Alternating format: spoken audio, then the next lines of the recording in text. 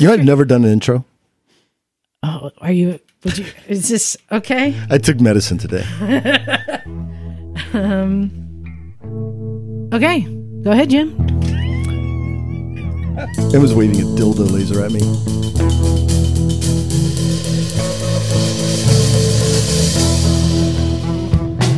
Hey there, welcome Motorcycles and Misfits here at the Recycle Garage in sunny Santa Cruz, California, USA.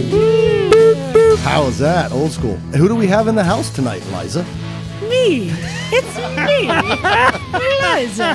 It's Eliza. Ciao, Bella. Hey. Hey. And who do we have on the Classy Girl couch tonight? It's Emma. I'm here in a person. That's Amore. And sitting next to me is the Pope. And I guarantee you, he's going to say nothing throughout this show. Nothing. But he's here. He's going to bless you with an Italian Spider-Man. God, you're going to... That's Amore. That is Amore. And that would be Naked Jim. Hey, happy to be here. Wow, this has gone sideways within 30 seconds. These are the best shows. Crazy from the rain. Yeah. Hey, exactly. So, hey everyone. Coming to you from sunny Santa Cruz, California, where, thank you for all the people who have reached out and asked how we are doing. I know that the news around the country and the world is saying that we're in Stormageddon. Which is true. Which is true, but it's also we're all fine. We're dealing with it. Well, we're fortunate that we live in a spot that hasn't been flooded, or the mudslide hasn't happened, or all the other stuff. I mean, there's 3 of us in the studio tonight instead of 10. So if that's a barometer for we're not sure where Stumpy John is. Haven't heard from him. Yeah, He's been washed away. Washed away. Well, he is one of them hill people, and life's harder in the hills. But no, we're okay. I mean, there's potential floods, and Emma might not get home. Well, I'm driving King Kong today, so I may get home because Monterey might become an island. Yes. Well, yeah. There's talk. Marina may become an actual marina. Yes, it actually may. So I live in very, very high ground, so I'm actually hoping that my house will become waterfront property, which will add to the value. Yeah, no, we're dealing with a lot of road closures, trees down, power outages, sinkholes, collapses. Yeah. But it's also kind of par for the course. It's kind of like living in Tornado Alley in a mobile home. Like, it happens every now and then. You know? It seems like winters used to be more like that, right? Like we've had these droughts for the last, 15 years, almost 20 years going off and on. But it seems like prior to that, it was kind of normal winters. It was wet, rained a bunch. Right. I mean, the ocean swell was a little different this time. And it was whumping.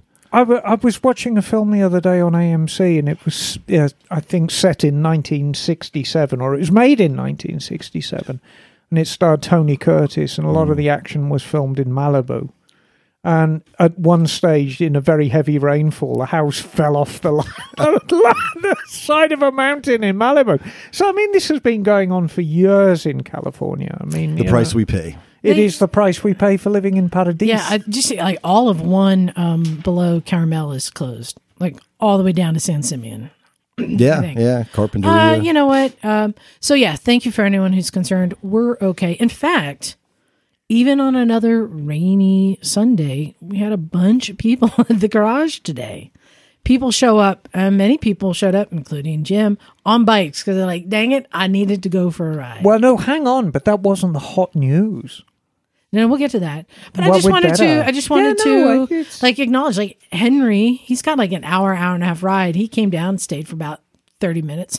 I gave him a new nickname. I'm not even in the club, but I gave him a new nickname, Hardcore Henry. Yeah. Because he's right. I mean, 17, it's when the weather gets like this, it's mud is what you worry about. But, you know, if you've been following it, mud, there's been slides, there's been rocks come out. You just come down the hill, rocks or trees. So, yeah, Hardcore Henry.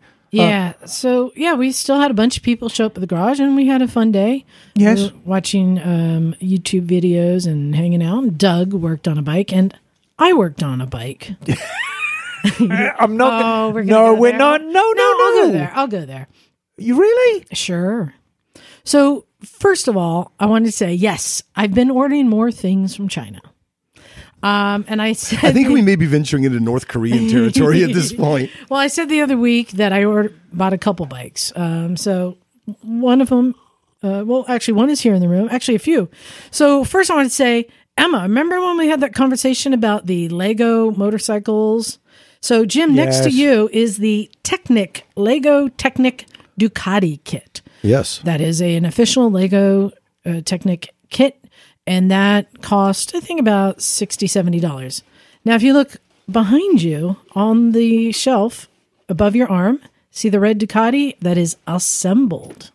Wow. That is the Chinese knockoff. That is $25. Does it come assembled or do you put it together? No, I had to assemble that entire thing. That was many evenings of assembly. Did you grab Enzo and bring him in? No, it was me. 12-year-old, okay. And that one, interestingly enough, if you pull the booklet out that's behind it, Jim, so you see that the official Lego, these sets are called Technic.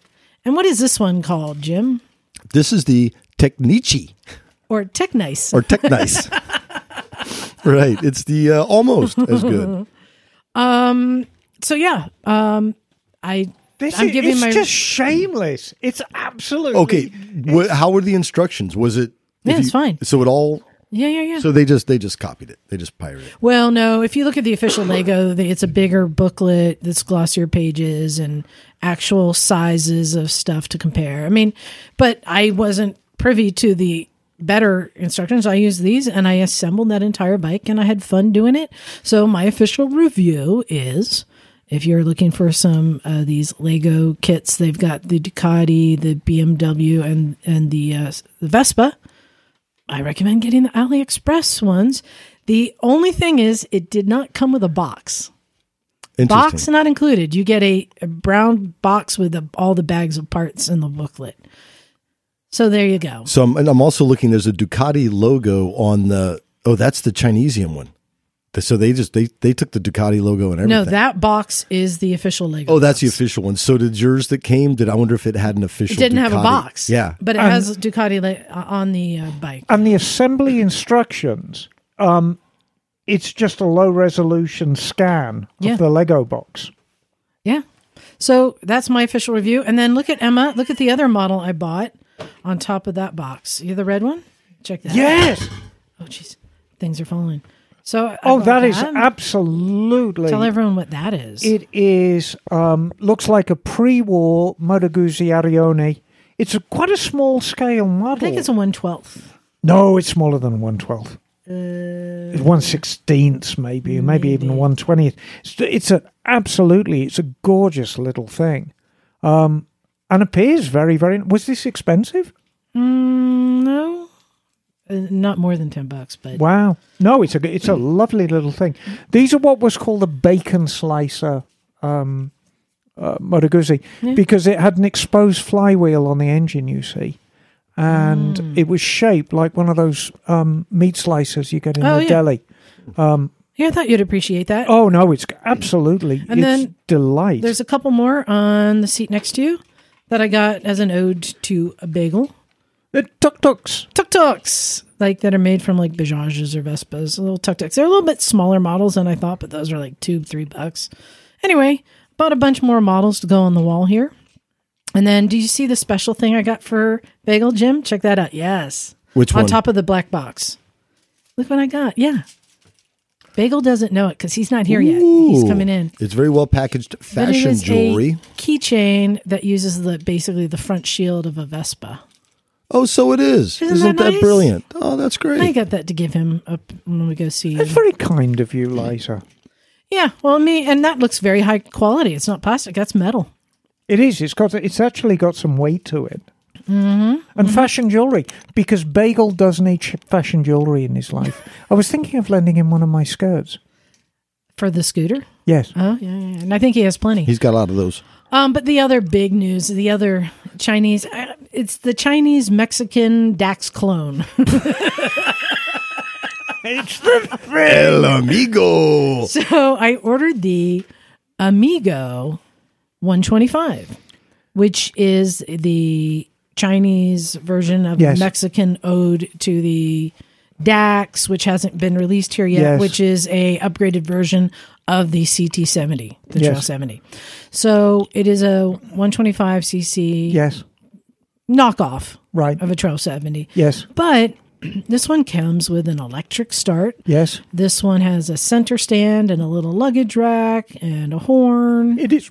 It is quite well equipped. Did you have to pick it up or is it delivered No, to the house? delivered. That's brilliant. Yeah. And it was little under $1,900 shipped to my door, all in. No, in a crate. How long did it take you to put together? Well, I spent a couple hours every day this weekend, just while it was raining out there. The actual assembly is pretty easy. I mean, the wheels are on. It's just putting the handlebars on and the mirrors on and the shift lever. But when I lifted up the seat, and it comes with a battery, which was fully charged, but not installed. So I had to pull the battery out and then put it back in, hook it up. But I realized when I tried to close the seat that all the electrical components that sit on top of the battery. And you saw, Emma, there's a mounting bracket and Right. holders for all the rubber pieces to slide Yes. on. But you can't close the seat. There's not enough room for these items that are mounted on top of the battery for the seat to close. I'm like, that's weird. So I had to pull everything out and reroute stuff and shove things underneath the battery box. And I had to do it about 5-6 times until I finally got everything routed. Yeah, but I mean, you got it sorted and out. And resoldered it and looks pretty clean. sanitary under there. So that was the most amount of time was rerouting the electrical. But we pulled it out today and started it up, and everyone kind of took some turns riding it around. It will wheelie. It's a fun little bike. Well, no, it's been test ridden by many, many people. I took it for a lap around the parking lot and declared it a death trap, and I don't want anything more to do with it. You Yes, took it down the street. I did. You brave soul. Well, apparently it's street legal. Although Not yet. not much yet, about it it's was. not. It will be street legal, but I thought it was fun. this is a California version that has all the air, Yeah, it looks like a stuff. CT70 with an army green paint job. Yeah. But it'll wheelie in second, no problem. And Oh, your Amiga. Hey, Bagels. Yes. Bagels here. Hey, Bagels. Oh, it's the Bagler. Hey. Hello. Yes. So I got the Amigo. I'm just telling everyone. And yeah, assembled it and kind of played around. And Is it a 4-speed or a 5-4? I don't know. You're the first one who took it out on the street. I did, but by the time I got it, I shifted up. I think it's 1 down and 4 up. I want to say. Or 3 up, I think. I don't even know, but it gets up and goes. It was fun. I got it up to 40. It made some odd noises. Was I that got it up to 40, but I was on my street, which is like 15 miles per hour over the speed limit. So, 40's plenty on that thing. but I saw somebody else on YouTube got theirs up to 49 on the GPS. But it's just a fun toy. But what I liked about it was that's the all-in price. And if you look at an equivalent, like when the DAX comes, or even just a Grom or a Monkey, or even, let's use for example, the Navi. So Emma, Navi has been listed as an $1,800 bike, and everyone's like, that's awesome. Right. How much do you think a typical shop dealer adds in additional fees on top of that price? Well, let me think. So you've got delivery fees, which can add a couple of $100. You've got dealer setup fees, which typically can run an hour to 2 hours of labor, which can add about $300. Then you've got registration fees, which can add blah, blah, blah. And then tax on top of that. So the $1,800 bike can become like a $3,600 bike. Yeah, they're charging on Navi's like $600 freight charges. Did you pay setup California? charge. You pay full taxes on this thing? I don't think I Because that taxes are a big I number. think that was all included. Well, I mean, taxes, depending on where you are, about 9%. So it's a chunk. Yeah. But that's the thing. Dealers are charging the same like freight for a Navi as they are an Africa Twin. Right. Right? And so a lot of people are like kind of disheartened by it. They go, wait a minute. So I like this was an all-in, one price, sent to my house, shipping included. And after I ordered it, I got a notification in about 3 days from the freight company scheduling a delivery. Well, it didn't come far. No, yeah, it shipped in California. So anyway, so my review is so far, what a fun little, cheap little bike. Yeah, it's one of those things you need two of, right? But in our review, not for somebody who doesn't have any experience wrenching. Right, because it needs fettling out of tinkering. Tinkering. Like having to relocate all the electrical components. There was a bunch of things loose. The front axle I found had about a 3/8 of an inch gap between the head of the bolt and the actual fork. I'm like, what's that about? Had to tighten it up quite a few turns. And even something as simple as underneath the headlight mount in front of the handlebars, I had to pull something out just to take the film off the chrome. And I noticed these grommets that were in there were the jankiest looking rubber grommets I've ever seen. They look like somebody microwaved a rubber grommet. Oh, right? cool. And you go, they'll probably disintegrate in a month. Yeah, but you realize like a Honda Trail 70 has a 7-cent grommet and this has a 1-cent grommet. And you go, a 0.7 grommet. Originally designed for a washing machine, but didn't quite meet the spec. So the fact that many of the Trail 70s from the 70s survived to this day is because they put a 7-cent grommet in, not the 1 cent. Will this thing survive 10 years? Who knows? Well, for what you got it for, which is having fun. I mean, tell me, you should be the Grand Marshal leader of the Pride Parade next year with that thing, or this year, I should say. Right? It's perfect for that kind of stuff. Or mucking about in Hollister, or just playing games around here. I think, hey, it's fun. I must admit, I looked it over, and I wasn't pleasantly surprised by the quality. The only thing I'm desperately troubled with is the air filter box, which is the jankiest piece of plastic chrome I have ever seen in my life. I suggested replacing it with a flashlight. Yeah, it needs something. I think you'd probably hollow out a dildo and put it on there. It'd be a little more authentic. And it had not the Makuni, but what was it, the Macaca? the Macaca carburetor? The Minicky carburetor. Is it a Minicky? It's a Minicky. It's not bad. You were playing with a carb. You were working some magic. Well, I was trying to. I really need to do some dicking around with the air screw, and when Liza's broken it in, I'll do. They preset the air screw and then put some black glue over it to stop you messing about with it, which is a California thing. So we're going to leave that in situ until at least you get it registered, and then I'm going to dig out the black glue. And actually get a decent idle on it, because at the moment the idle's crap. Then we can wheelie in third gear. Yes. So ever since our Trail 70s were stolen, I've been wanting to get another one, but the price shot up. And then they announced the DAX, which is the next thing in line in the Honda 125. And I said, when it comes out, I'm getting one. But Emma, that DAX, I think, just based upon like the Monkeys and the Cubs, it's going to probably be about $3,500. Oh, yeah, easy. Maybe $3,800. And then when you add those extra fees, we're looking at an easily $5,000 bike compared to this $1,800. I think this is a deal. So I'm just going to give a plug. If you go to motobuys.com, watch out. Here's why I'm saying watch out. There's so many more things I want to get. Bagel, you were taking a look. Was there anything in there that enticed you? Honestly, not enough to buy it. You want to stretch Ruckus clone. Not really. But there is there's this very vintage looking scooter that they have, which is one that has been cloned by many Chinese manufacturers. Yeah. Originally it was the Aprilia Classic or something like that. It's a 150cc that has a very swoopy back to it. Oh. And that's one of the 150cc bikes that they have for sale. The quality, I'm quite sure, is going to be atrocious. So I wouldn't even want to take on a headache like that. Remind me, Bagel, what was that scooter? What was it called? The Yesterday, and it was by a manufacturer who should have known better, and it was definitely down to the Malaguti. Yes, but God, it was not good quality at all.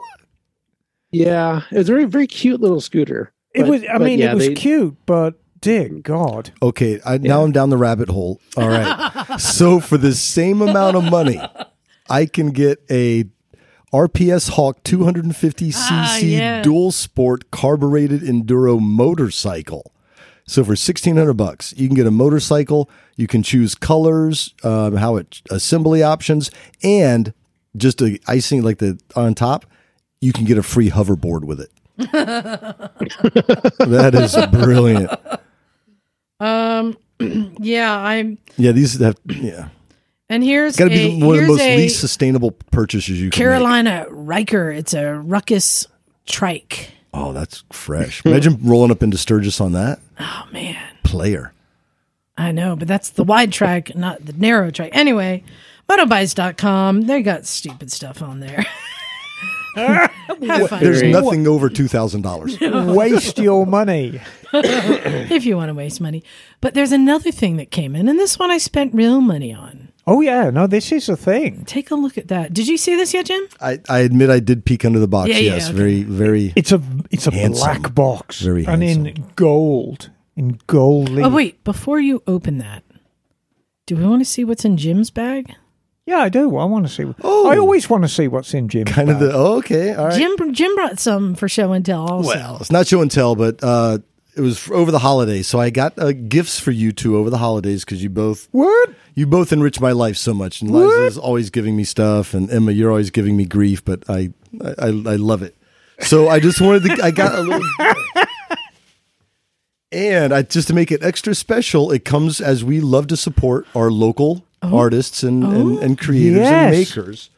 I commissioned a little something for both of you. What? Yes. So this comes from, you know her, our smallest national treasure, the one, the only, Abraham Lincoln. Oh my God! Who is also a tattoo artist and a regular artist. Oh. So I asked her to commission a couple of extra special paintings. Oh. So Liza, you get yours first. I get my own. Yes. So I know. Well, who's one of Liza's biggest, if not biggest, hero? Oh, Evel Knievel, of course. Evel Knievel. Yes. So. And now we're going to do a second pause and a moment of silence for Robbie Knievel. Yes. Yep. Very sad. Yeah. So on that note, so much for that moment of silence. So I had to do a couple of portraits, and this is yours, and I'll describe it as I show it. Or Emma, why don't you describe what you see? Oh my God! This is maybe the greatest thing I've ever seen. This is Evel Knievel in, I would say, one of his more pensive moods.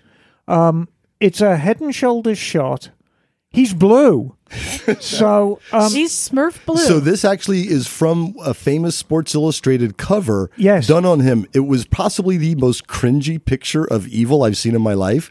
And I asked her, I said, hey, Liza loves Evel. Now, so. But it is Emma, show it to Jim. I have a question. It is beautifully done. Does it intentionally have a blue penis on his shoulder? Oh, I hope so. It does now. Do you see that? It does now. That is absolutely. Inquiring minds want to know. That is fantastic. Bagel? Oh wait, here. Let's see if I can get it this way. Let's see. There you go, Bagel. Now you can see up, and up and so yes, I asked her to make it extra cringy because Evel. This is like oh my gosh, and I think she nailed it. And this is another one I love, and I guess I'll ask Liza to describe this one, but. It just encapsulates everything I love about Emma. Well, not everything, but a lot of it. So this is something I thought you would love just to look at because you love art. I see the stuff you buy when we go to shows. Oh, you know it's going up on the wall at Mototown. I see what's in your house, and I thought you could maybe use this for Mototown. Oh my God! So what we're describing is that a BSA? No, it's a Norton Commando. Norton. And she researched the bike. I knew you'd appreciate that. And it has a woman in a monkey suit. Like a looks like, if I would have to say, it's probably a rubber monkey suit, and it says cheeky monkey. Yeah, cheeky monkey. And it's all in and pink. Of course she's wearing heels, and she's in she's in pink, and it's a lovely pink and black. Anyway, so very nice. Merry Moto holidays belated. I love that you're supporting local artists. Yeah.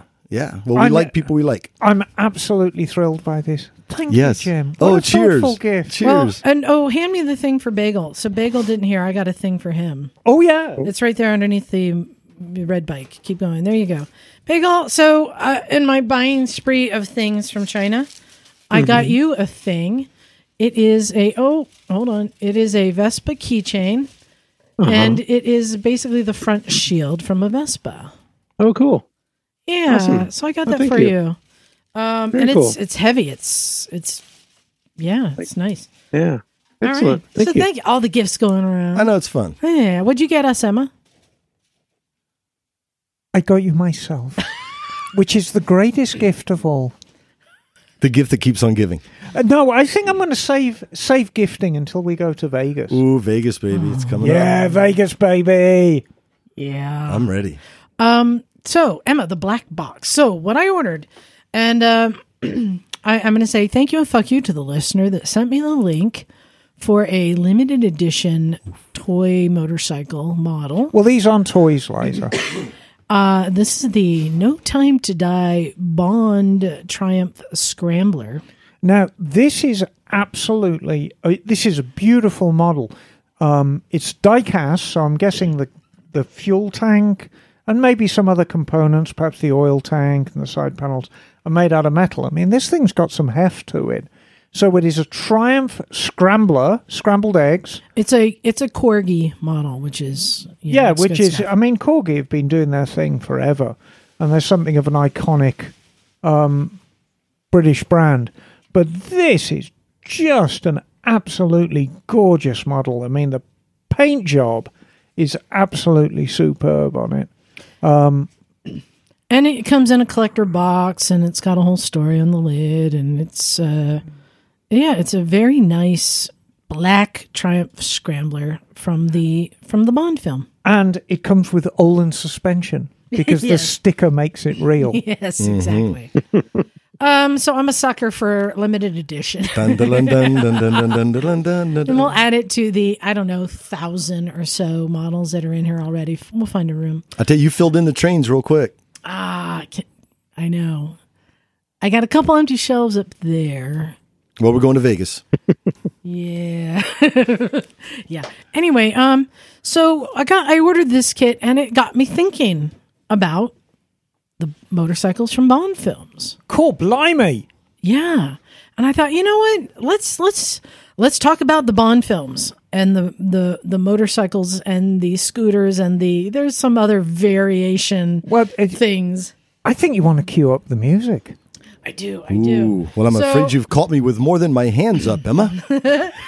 So Diamonds are forever. I said, in lieu of having this bike, hey guys, let's talk about Bond bikes. Oh, yeah. Yeah, there's so many cool bikes and bike scenes, some very memorable, some very forgetful. And trikes. And yeah, we're going to get into them all. Da-da. Da-da-da. So, before we get into the bikes, I want to talk a little bit about James Bond and who he is. I mean, if you've been living under a rock for the past 70 years, you won't have a clue who James Bond is. But there's a kind of an interesting backstory. So Bond was basically the invention of a gentleman called Ian Fleming. And Ian Fleming had a very interesting life. He was heavily involved in espionage during the Second World War. Whoa. And he kind of led a Bond lifestyle. And he, did a lot of secret agent stuff and a lot of sleeping with beautiful girls and doing the things that James Bond does. Sounds kind of like Bagel's life. And yeah, it's very similar to Bagel. And he put down almost like an autobiographical account, which formed into the first Bond book, which was Casino Royale. And then that was in the very, very early 50s. And then he was very, very prolific writer. And during the 60s and the 70s, he'd write a book and it'd be made a film. Because there was this delicious combination of Ian Fleming and Cubby Broccoli and Harry Saltzman. Albert. who just formed this fantastic team of writing and filmmaking. But there's a couple of things. He never saw Sean Connery as James Bond. He always hated Sean Connery as a James Bond. He thought he looked like a bricklayer. Was he too rough? Yeah, his ideal James Bond was David Niven, who's very sophisticated and very much the English gentleman. And David Niven did play Bond in just one film, Casino Royale, but that was a spoof. Interestingly enough, Casino Royale was made 3 times. It was originally made in 1955 with sort of an Americanized James Bond. And that was right after the novel was written, and it wasn't a particularly successful film. The second Casino Royale was done in 1967, which was very much a spoof film. The best way you could describe the 1967 Casino Royale, and I invite everyone who's listening to actually watch it, it's a mess. But it's an incredible period piece. Doesn't it have Peter Sellers too? It's got Peter Sellers in it. It's got Ursula Andress in it, or Ursula Andress as she was known back then. It's got Woody Allen in it. And, say what you will about Woody Allen's personal life. He's always a treat to watch in movies. And I'm pretty sure that Jacqueline Villeneuve plays, not Jacqueline Villeneuve, I'm trying to think, she plays Moneypenny. If you are not in love with the 1967 version of Moneypenny, you haven't got blood running through your veins. It's actually quite a hilarious little film, but it is a mess. And then, of course, it was remade a 3rd time, which was Daniel Craig's Outing. And I'm going to date myself. God, that's going back probably 20 years now? Is that the one where Daniel Craig comes walking out of the ocean up the beach? And even I was like, ooh, nice shorts. Mm. Yeah, he was by far the buffest James Bond. Yeah. But anyway, I wanted to talk about the motorbikes and their impact on Bond films, as small as they were. Now, this list I've prepared, and it's quite an exhaustive list, it is in purely chronological order. So there's no favourites in here. Oh, I have favourites. I know you do. But we can talk about each one. And I'm not talking about where you have a street scene, you see a bike in the background. This is where a motorcycle actually plays a part in the film. So for number 1, we're going to go back to 1965 and Thunderball, which was one of my favourites. Thunderball's a great film. This is one where they're on roller skates and there's that on a rink with that game and the ball. That's Rollerball. Oh. No, yes. Thunderball is they steal a nuclear bomber and hide it under the water. Yes, the one-eyed mastermind. Yes, exactly. Evil mastermind. And the motorcycle was a BSA 650 Lightning. Right. With a full fairing on it, painted gold. With rocket launchers in the fairing. In the film, it was ridden by the villainess, who was Fiona Volpe. In real terms, it was actually the stuntman was rather legendary English TT rider called Bill Ivey, who was a tiny man, who was kind of built like a jockey, and reportedly he wore a wig in the film and played Fiona very well. Rather sad end for that bike. Like a lot of Bond bikes, it was dumped in a lake. Okay, I just want to say up front, I got some beefs with Bond. Well, we're going to come to that because a lot of these bikes end badly. They don't get treated particularly well. He's got a fear of kickstands. Yes. Yes. I did not find a single scene where the kickstand was used. So that was the first one. Ended up in a lake, but it did destroy a Ford Galaxy before it got put in the lake, so we like that. Let's move on 5 years to your least favourite, which is Diamonds Are Forever, which is Sean Connery. 1970 was not a great year in terms of fashion, in terms of style. I don't think we're going to look back at like 1970 and 71 and say, ooh, this was a great period for things looking good. That was a year. Especially tuxedos. I got my bell bottoms and butterfly yo-yo, which was a big deal to me. Yes. So we see the introduction of the Honda ATC 70 three-wheeler. It's a death trap. Now, Yep. these are the very, very early versions of the bike. And these bikes now, or trikes as I should say, are absolutely impossible to restore because they have a one-piece tyre and wheel combination. Honda, they're always on the cutting edge of how to manufacture things. And they actually molded a plastic wheel hub with a rubber tyre actually attached to it. They weren't separate. And famously, there's one scene in it where one of the wheels gets torn off of one of these things and then magically reappears. But there is a chase involving 3 or 4 of these things with James Bond in this ridiculous moon buggy. And I'd say the top speed is probably about 20 miles an hour. Okay, so I wanted to comment on the chase scene. So Emma is talking about the bikes, and I wanted to talk about the scene. This, to me, was the worst Bond chase scene ever. First, it starts with Sean Connery jumping into a moon buggy. Yeah, a moon buggy that's on the set of the moon with astronauts doing a fake lunar landing. And he takes off. And this moon buggy, I would say, has the same speed as a electric a wheelchair. Yeah, it was made by like a junior high physics class with Yes. glue guns Yes. and zip ties. And he takes off on this moon buggy and then followed by these cars. And yes, there is one scene where a car crashes and then you see this extra wheel just roll into frame that you could tell came from the buggy. But then they cut to the next scene and the buggy's chasing up off a hill with all 4 wheels again. You're like, well, they just didn't have another shot to use. That's funny.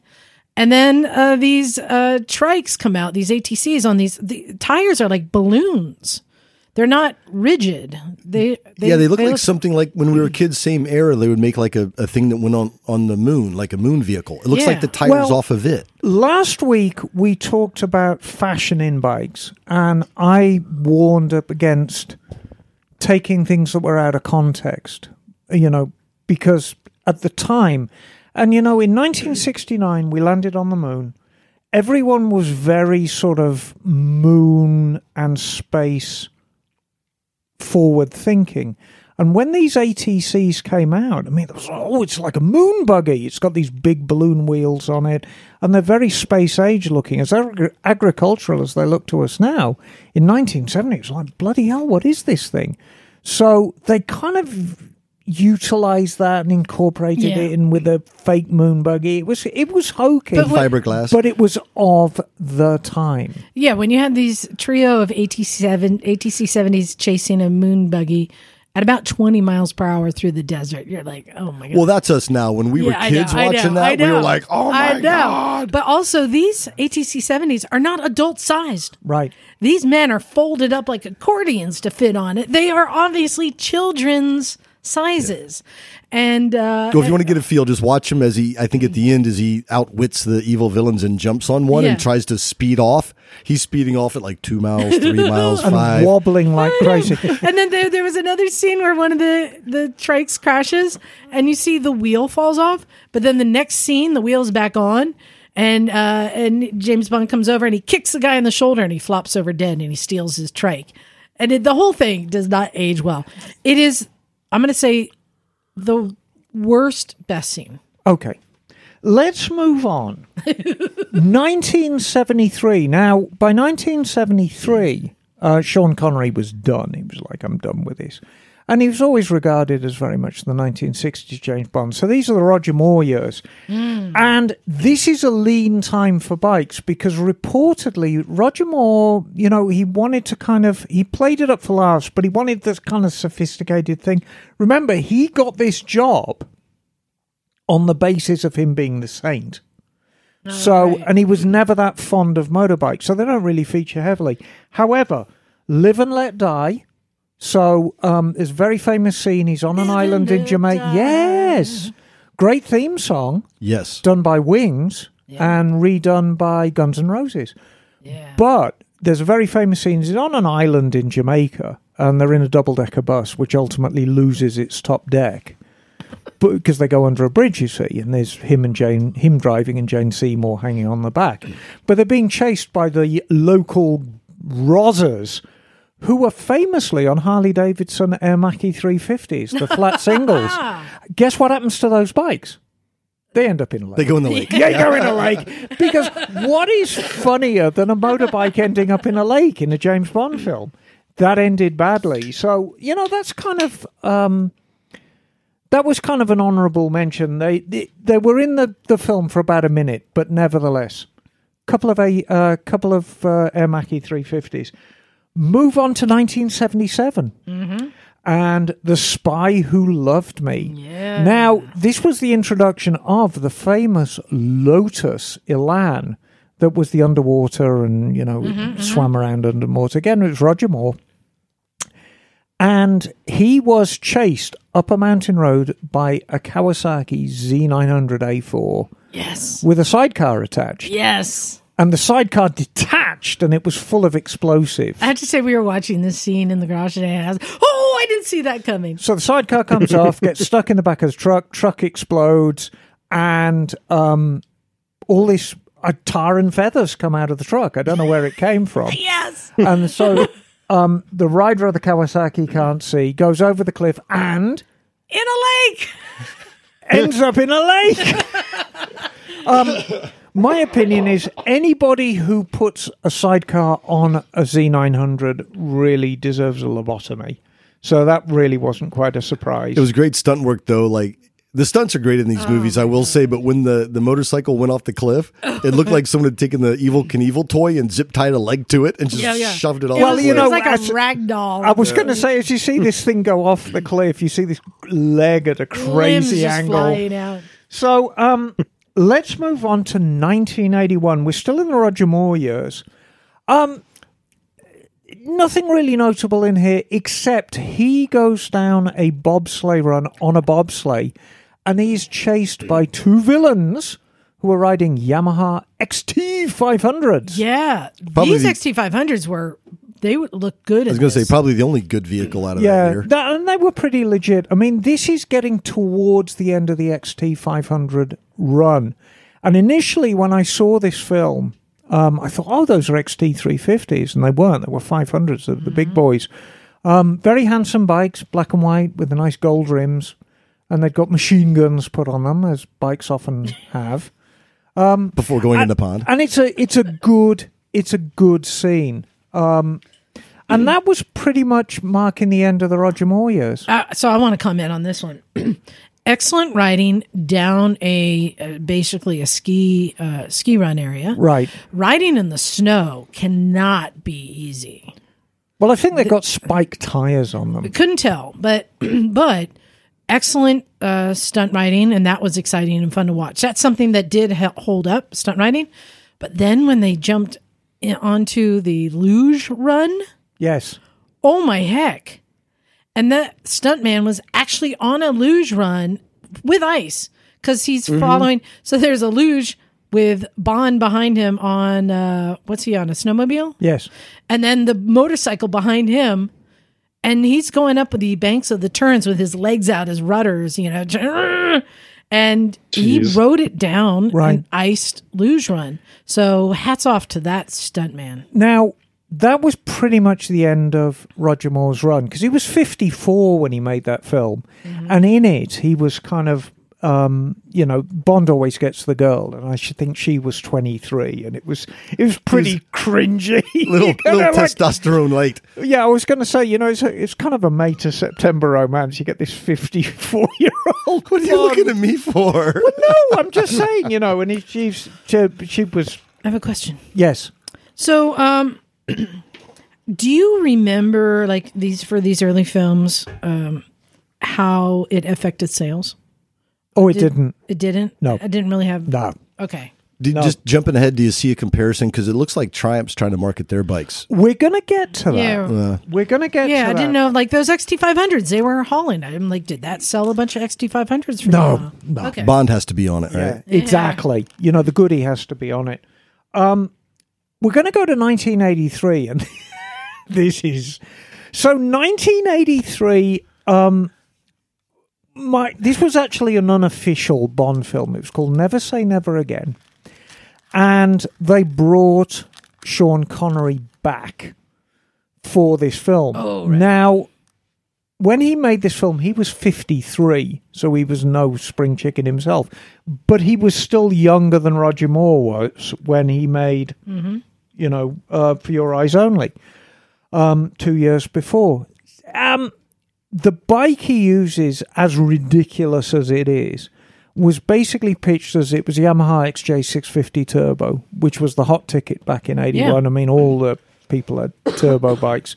And it was fitted with rockets and machine guns. This and was the first, really Bondified. Yeah, it was a kitted out bike. Yeah. The reality was, of course, it was a dirt bike because he pulls wheelies on it and jumps it. And I just realized that's because all the other bikes were randos that got picked up for a quick escape. But this was one a made in the custom built Bike Q? bike. Yes, Bike Q. Yes. Now, we all joke about it and say, it's like they always substitute dirt bikes. But Hollywood's been doing this for years, since the beginning of motorcycles.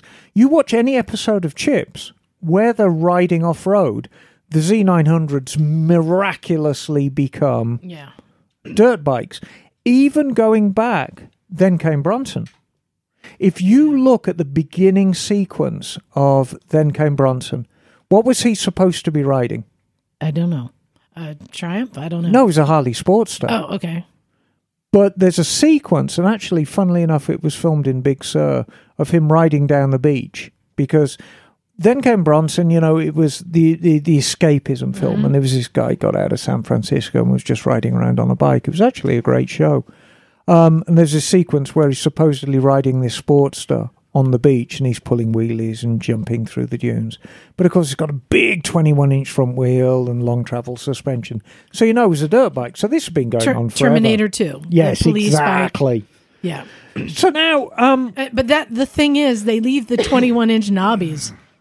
That's the thing that's amazing, that discrepancy,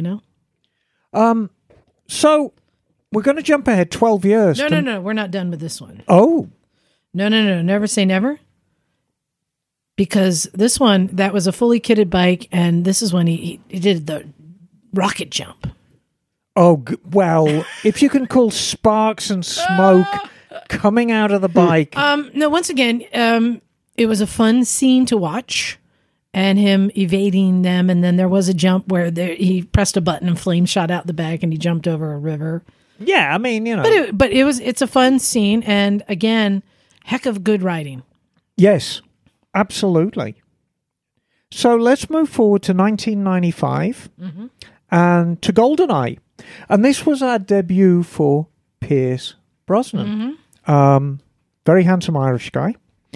And it is the bike in it, very, very short sequence for a bike. It's a Cagiva W16 600cc. And it's ridden over a cliff. And what's at the bottom of the cliff? Well, Pierce Brosnan jumps off the bike and actually skydives into a falling plane and gets behind the controls of a plane and saves the day as he does. So we don't know if there's a lake down there. We don't know what happened to the bike, but I guarantee you it was a lake. No, but again, that to me, there's no respect. No respect for these bikes. They're all just mangled. Short scene. What if they're still there? Bike gets destroyed. I'm sure they are. 1997, we're going to come to probably what I feel is the most famous motorcycle sequence. Whether it's good or bad, it is by far the most famous. And we need to talk about a little backstory behind this. The Bond franchise... It's right behind your back, in fact. The Bond franchise is worth a lot of money. Bond films consistently break records as the best-selling films in the world. I mean, if you show a Bond movie, you've got gold. And so obviously, if your vehicles get featured in it, it's worth good money if the goodie is riding them. Not necessarily if the baddie's riding them. I mean, these early films, it's mostly the baddies on motorbikes. But if Bond himself or Felix Leiter or whoever is using one of these vehicles, it can be valuable. Now, in the mid-90s, BMW got inroads into Bond in a big way for their vehicles. And famously, Bond, I think in that movie, drove a BMW 750, the big sedan that he could power from a remote control. And of course, there was, in a later one, there was the Z8 Roadster as well, which he drove. So anyway, BMW had just brought out, or when I think the film came out, it hadn't been released yet. They were entering the cruiser market. Yep. And they thought, well, what better way to promote our cruiser, to separate it from the Japanese cruisers and from the Harley Davidsons, by having it feature in a Bond movie, and we can showcase how much power it's got and how well it handles. So very, very famously, Bond sitting forwards and the female agent sitting backwards facing him are on this BMW R1200C. Played by Michelle Yeoh. Yes. Of Crouching Tiger, and Dragon, and also just won the Golden Globe for Everything, Everywhere, All at Once. Yep. That's right. Yes, and so it was cool to see her in this. She's amazing. She's amazing. It's an absolutely great sequence. I think it's fair to credit the stunt rider at the time. It was a French stunt rider, Jean-Pierre Goy, an amazing rider. And most of the stunts in it, this is really, I'm not going to say it's pre-CGI. There was CGI around in 1997. Let me ask you something real quick. Of all the bikes that BMW sold, where on the list would this cruiser have been for a Bond film if you were in charge? Give it to your grandma to go down the road then. That cream color, too. I always felt that the R1200C was a misunderstood bike. In my opinion, it is the greatest sidecar tug ever made. Okay, fair enough. That's its place in history. It is an odd-looking bike. The styling is quite singular. The fact of the matter is, it was BMW's best-selling bike for 1998. But here's the thing. They really promoted this as a Bond bike. And this is the first time I remember that was a big promotion. Well, and if you saw it, you are able to jump a helicopter. Yeah. So if that doesn't say Bond bike, I don't know what does. Once you understand what BMW were trying to do with this bike, it was a new avenue. It was BMW's first cruiser. And they wanted to make sure people knew it was powerful. I mean, things only got about 70 horsepower, but that's powerful for a cruiser. And they wanted to make sure people knew that it handled well and all these things. So hence it featured very, very heavily. And that, in my opinion, that's probably the most famous Bond motorcycle sequence. Yeah, and the stunt work was awesome. I need to talk about this chase scene. This one was one of the hardest to watch. Because what you have is Pierce Brosnan and Michelle Yeoh. Yes. They're handcuffed together, her right hand to his left hand. So when he goes and jumps on the bike and she gets on back, his hand can't reach the clutch because they're handcuffed. So she reaches up with her free left hand, and they're riding with her operating the clutch and him operating the throttle, which I think is near impossible to do. But in fact, I want to try that. Sounds like a challenge. Yes, I'm throwing out this challenge for when we get enough drunk people in a mini bike around, because that looks impossible. But hey, for them creating like something, making the impossible plausible. But that was the first part where I'm like, there's no way. And then there was a scene where they're riding and he jumps through a window and lands on the roof of a building. And the roof collapses and he drops down and they land upright in the building. Like you do. Like you do. And I'm like, that's not how that works. And then the other scene where we say, defying the laws of physics. He's squaring off with a helicopter. There's a helicopter chasing him. The two of them are still on the bike. And at one point, they realize she flips around in front of him, so she's facing him, holding on like a little koala so that his hand can reach the clutch.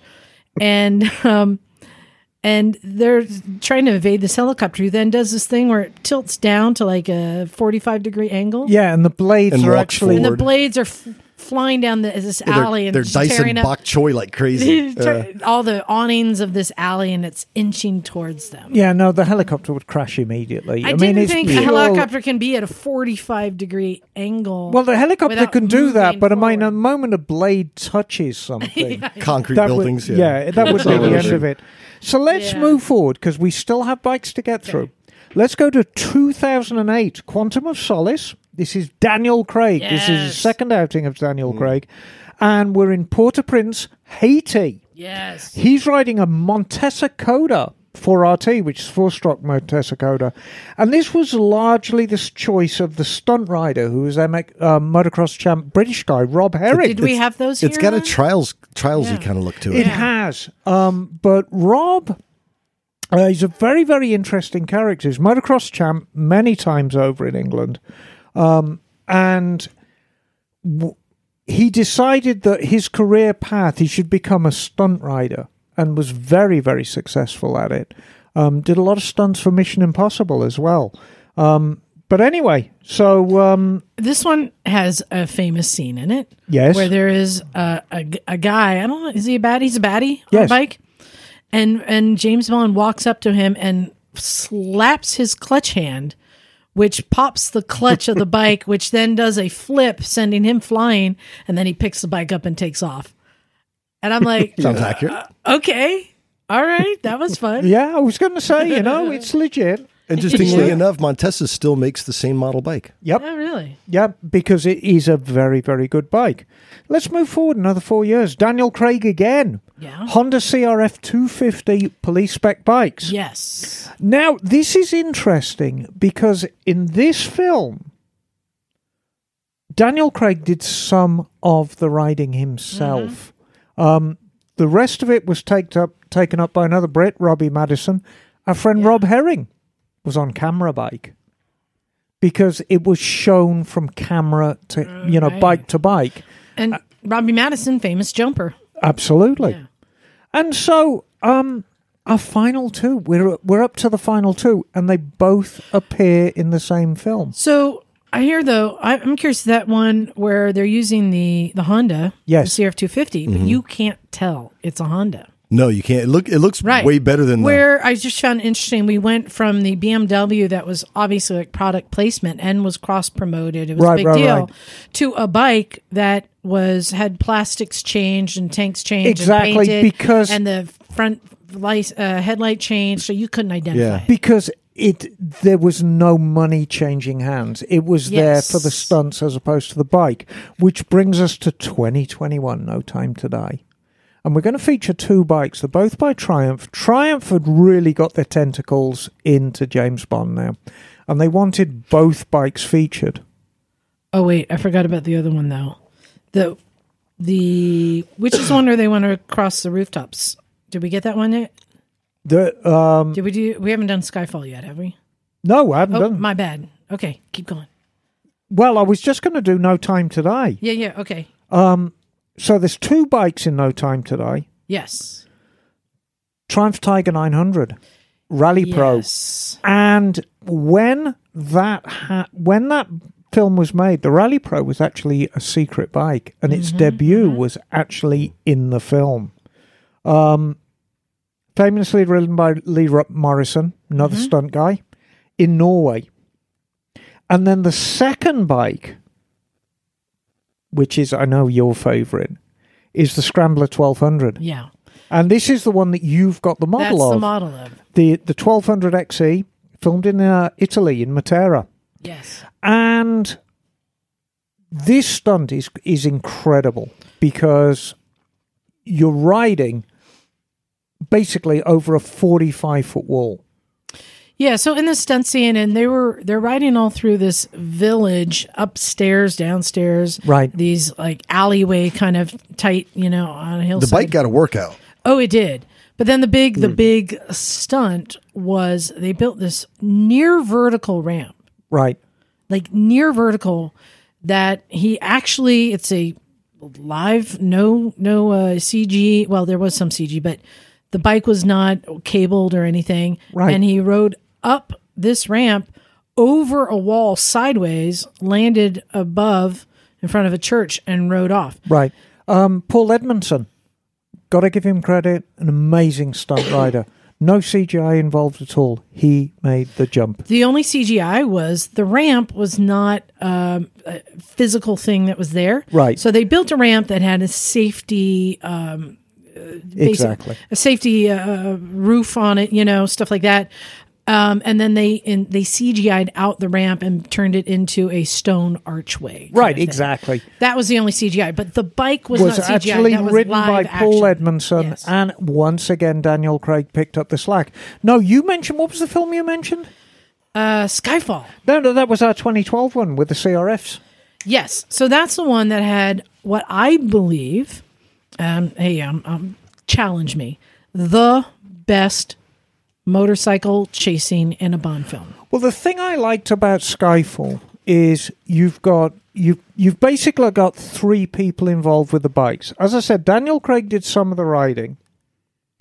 Robbie Madison, who is no slouch at all, picked up the slack with the very, very technical stuff.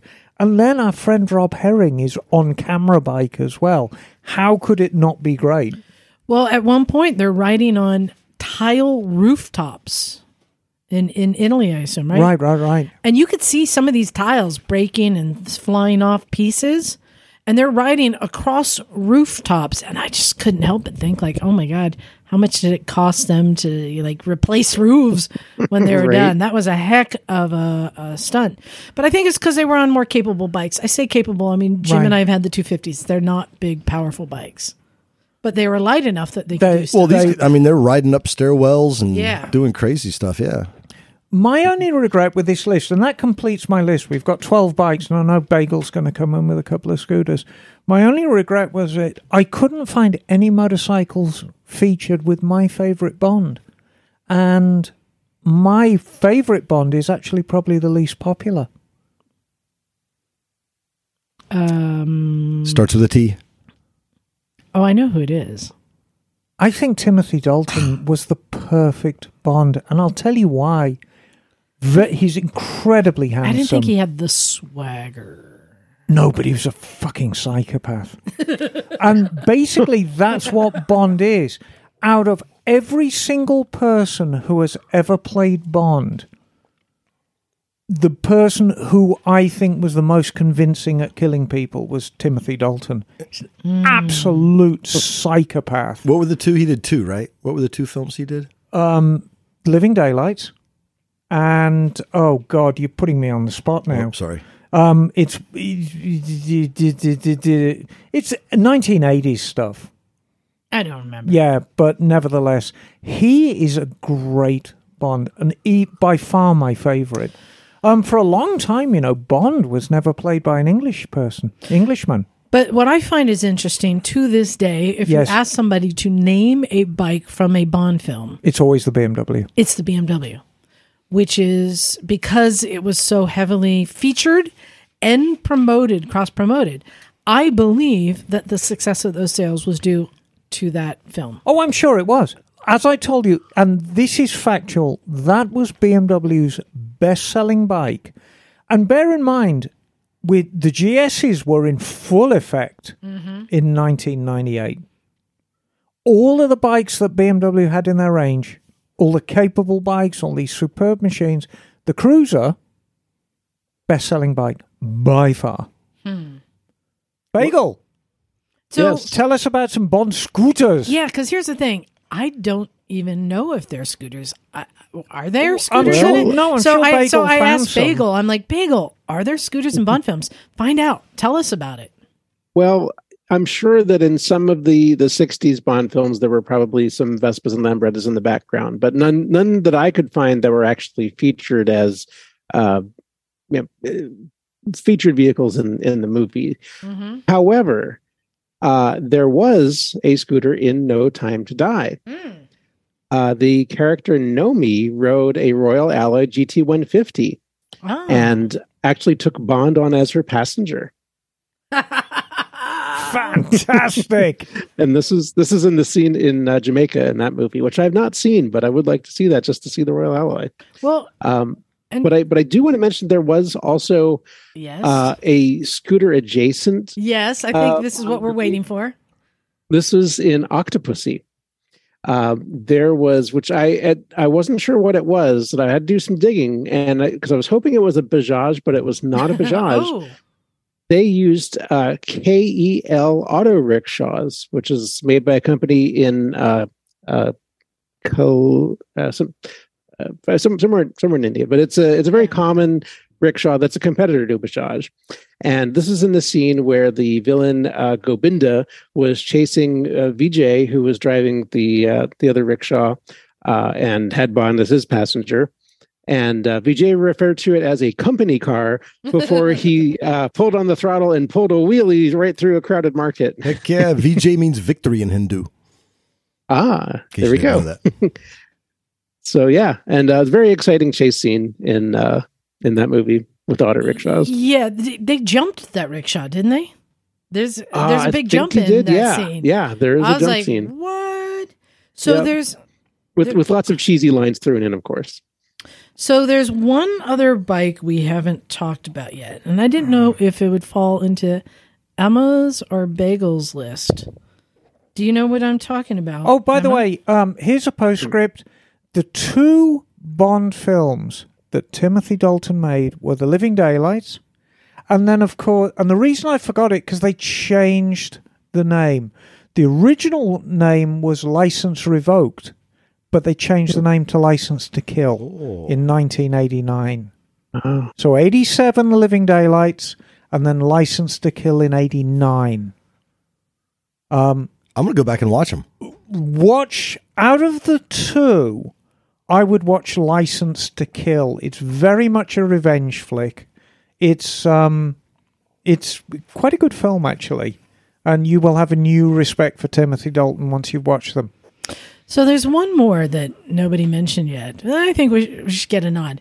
And I'm going to lead up to this. It's similar to, I think the reason that you don't know about it is, you know how Coca-Cola is a brand name, but now a lot of people just say, if they want a soda pop, they just say, I want a Coke. Yes. Well, jet ski is the same thing. You think that's a brand name. It's not the actual product. Before jet ski, There was the wet bike. the wet bike. And Right. that actually featured in that 1977 flick. That was its outing. The Spy Who Loved Me. The Spy Who Loved Me. And this was powered by a Suzuki engine. Yep. And it was an actual working product that you could go buy, even though it looked very futuristic. And it's basically it's an earlier version of what like a Ski-Doo is now, but it has these, it really looks like a snowmobile. It looks meets like a Ski-Doo. snowmobile, but Yeah. I think But the most famous outing It's called for the wet bike. the wet bike. I think the most famous outing for that. What was the comedy with Steve Guttenberg about the Police Academy? Oh, yeah. Yeah. Oh, yeah. Yes. Well, if you're interested, I found one for sale. A 1983 50-horsepower Suzuki wet bike that is complete and ran 3 years ago. Looks to Gremlin be part. in fine shape. Oh, fantastic. So I wonder if this is something that will owe its success to the Bond film as well. it's only $850. Oh, Wow. just needs wiring redone due to pack rats chewing up ignition wires. Oh no. So we'll offer two. Wow. So there's also another thing. Jim, you got to experience this down in L.A. when you're talking about Bond vehicles. Yes. You saw a cool thing. I did, yeah. And if longtime podcast listeners might remember, Liza and I did a trip down to the Peterson Museum, which is in Los Angeles. It's an automotive museum mostly, and it was built by a guy. It's an old department building, so it's the size of a couple of city blocks, probably 5 or 6 stories tall with a roof deck. But the outside looks like an art gallery.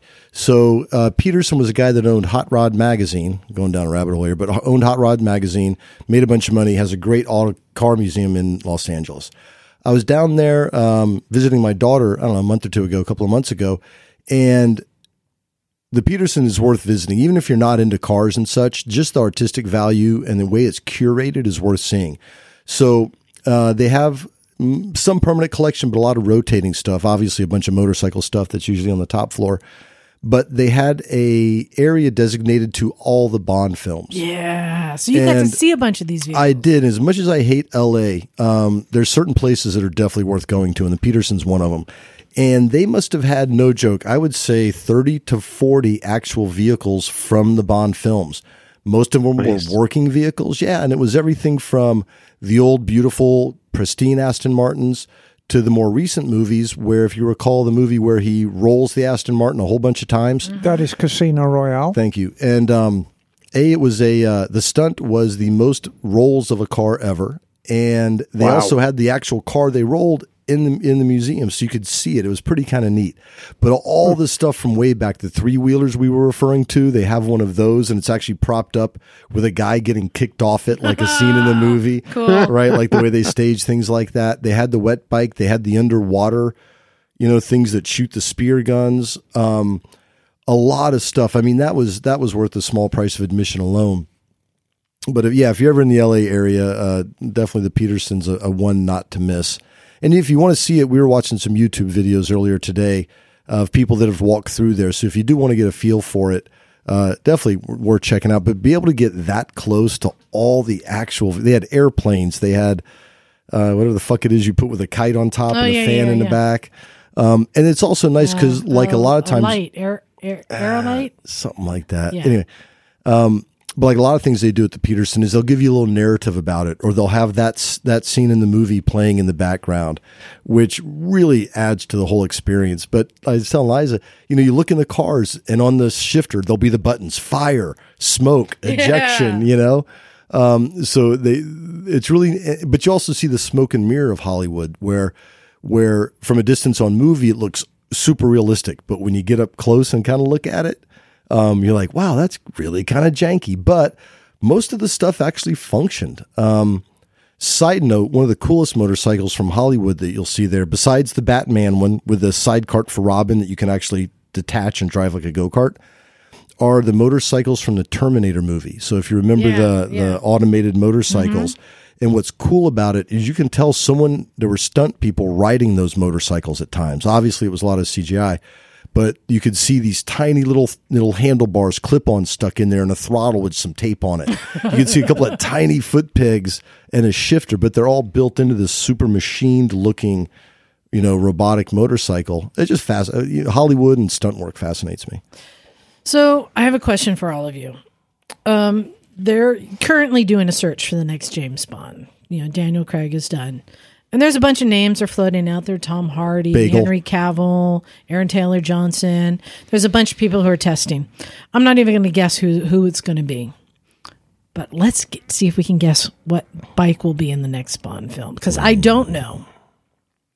I'm just saying, what bike do you think, if you had the ability to pitch, what bike should be in the next... Do you like the bikes that, like the R1200C that did things it probably shouldn't be able to do? Or do you like seeing like the Honda dirt bike or the Triumph Scrambler doing things that made it more capable? Well, for me, Bond is a quintessentially English creation.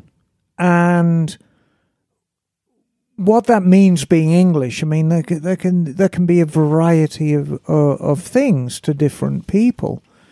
But the most famous Bond car of all time is the Aston Martin. Right. And it keeps coming back. The original Aston Martin, which was originally featured in Goldfinger back in '64. That was the original outing for the DB4 Aston Martin. Before then, they hadn't really decided on a car for Bond. Incidentally, in the books that Ian Fleming wrote, Bond drove a vintage Bentley, which again, a quintessentially English car. But if we project that through, and it's a bike that Bond actually rides or the good guys ride, So a Royal Enfield? it should be an English bike, which basically means Triumph. Or BSA. That's what comes to mind. If you want to throw back to some of the earlier Bond movies when they had the BSA. What about the Triumph Rocket? That could be interesting. Yeah, I mean, the current incarnation, and it's the thing I like about Triumph is, like Bond himself, it's reinventing itself. I mean, the bikes that Triumph make now, it would never have even thought of in the 1960s. I mean, the thought that Triumph would be making the largest capacity production bike. And I know everyone who's bought a Boss Hoss is going to say, not true. But, the Boss Hoss is kind of like a hand-built, non-production bike. You can go out and buy a 2500cc Triumph Rocket, an amazing-looking thing, just off the showroom floor. So, Triumph's a winner there, I think. Okay, I have a pitch. Okay. Go on. I have a pitch. Hear me out. I'm pretty sure Bagel will agree. I would like to see a Vespa cross bike. Either that or and I think I'm going to make a different suggestion, but can you have a Lambretta Vespa cross? How does that work? Anyway, you could build an off-road Lambretta. So I'm sure, yeah. There's a video that went around of a kid on a Lambretta 2-stroke hauling ass, passing people up. Nice. And that is the one I'm like, you don't expect it, but hey, it fits the criteria of something that just happens to be sitting there on the sidewalk, or some kid riding by that he can like steal it and hop on, and then like, wing, ding, ding, ding, ding, ding, ding. We need a Lambretta 2-stroke that hauls ass. I think that would be awesome. That can be built. So what do you got, Jim? Okay, I'm sticking with my BSA. So BSA, and okay. I'm curious about the build quality on this, and is it adaptable? So the BSA Gold Star, right? They had the BSA, and I think was it in the 1965 Bond movie. But if you look at the new one, it's a kind of a cool looking bike. Okay. But why not have a throwback to some of the original stuff, but with a new model? Now, the thing that concerns me about this bike is it retails for 6,800 pounds. Oh. So what's that, like $7,000 or something like that, we'll call it? It's pretty cheap. So it's in that Royal Enfield kind of market. I'm guessing this isn't British-made BSA anymore. No, and that's where I divest. It's like, okay, do I really want him on a cheap-made Indian BSA Gold Star? Okay, what if we can get an Amigo in there? Oh, yeah. Juan Bond. All right, Bagel, what do you think should be the next Bond bike? Well, what I would really like to see would be a Zero SRF or SRS. Ooh. Because Bond's never ridden an electric bike before, as far as I know. I mean, unless you consider that moon buggy thing, which might have been electric. I don't know. But looked like something from Sid and whatever, Marty Krofft. Yes, exactly. Yeah, but that it's a quick bike. It's fast. It's sleek. That could be an awesome chase scene bike. Oh, I will jump on that with the new Stark electric dirt bikes. Yeah. That could be a nice combo. Okay, there you go. I'm going to make one more pitch. I think this will be like Inception with all these layers. What if they film the next Bond movie in the USA and he runs into the Peterson with the exhibit and grabs something? He grabs something from the exhibit, one of the Bond bikes. That could be trippy. That would be fun. And ride through the museum. I think you got something there. Right? I think, all right, you may want to cut this out of the podcast. Yeah. It is fun to think about, though. Okay. Well, guess what time it is? Time to get ill. It's game time. I designed this game thinking that other people were going to be here. Oh, is this oh no. So I don't know how this is going to go. Especially because it's supposed to be everybody versus Emma. So, Emma. Why me? No. I was hoping there would be more misfits here just to maybe even it up. But we got Bagel and Jim, so we're going to try it. We're sunk. See how it goes. So this game is like, those games where like you have to like name animals and you have to like use different letters and go down the alphabet. It's kind of like that. So we're going to go between Bagel and Jim, and you guys can work together, but you only have like 5 seconds to answer. Like you got to come up with something. And then Emma, whoever can't come up with an answer loses. It's that easy. Oh, okay. So what this is I have printed out a list. And this is a game we can play multiple times. I thought it would be fun to print out a list of current model bikes from a brand of motorcycle. Okay? And I have this entire list of the 2023 models, and all you guys have to do is take turns naming a bike that is on this list. So we are talking about 2023 models available right now, and the brand that I chose in honor of this whole Bond thing was Triumph. Oh, I haven't had a look at the 23 range yet. So we're going to start, and I have a list, so I'll check it off. Emma, I just need you to name any Triumph that is on the current roster. Tiger 900. Okay, there are 2. Rally Pro. Okay, the Rally. Got it. All right. Bagel Jim, either of you got one? Tiger 1200 Rally. That is correct. Woohoo, the save. All right, Emma, your turn. Rocket. There is a Rocket 3. There it is. It's in the Power Cruiser section. Bagel, do you have any? How about a Triumph Bonneville? I need more information. There's a few Bonnevilles. Bonneville 650. Jim, do you want to save him? T100 or 120. Pick one. T100. There you go. I'll let you build off of that because Bagel had the Bonneville. T100, good. All right, Emma, your turn. Scrambler 1200 XC. Got it. Scrambler 1200. All right, Jim or Bagel? Speed Triple. Speed Triple. That is on there. And Bagel, I'm sorry, they don't make scooters. Not anymore. It's been a while. I know. All right, Emma, your turn. I wish they made a modern Tigris. I'd buy one of those. Street Triple. That is correct. All right. Street or Speed Twin? Street Twin. Street Twin, you are correct. Ooh. Okay. And Bagel, when it's your just raise your hand and Jim can see you. So if you have an answer, I don't want to disclude see if I can you. come up with something. Otherwise, he's just going to keep shouting out. All right, Emma, your turn. Daytona. Yeah, the Daytona Moto 2 765. All right. God, that's a good bike. Right. Fucking hell, that's a great bike. Jim? Did we say Tiger? Was that the first one we were saying? Or no, that was a Scrambler. Tiger 900. Tiger 900. Yeah, she said the Rally. Oh, is that what we said? Okay, then I'll go. No. So there is another 1200? Tiger 900. SE? I don't know, making shit up now. I I don't know. It's GT. I'm just going to give it to him. I didn't know. I couldn't remember if we said. GT. Okay, yeah, that's just, the Tiger 900. And then there's the Rally. All right, Emma. Triumph T120. You mean I need more information. The Bonneville yes, T120. Bonneville 120. T120. That is correct. All right, Jim or Bagel? Digging deep. Thruxton. Ooh, check you out. That is correct. Thruxton. Oh, I wonder if they still do it. The Triumph Thruxton R. No, the Thruxton was an RS. So there's so that was it. That's the only Thruxton. So they're only doing Thruxton R now? Yeah, RS, oh, okay. Yeah. So I'm down one. So let me think. You need to come up with something pretty quick.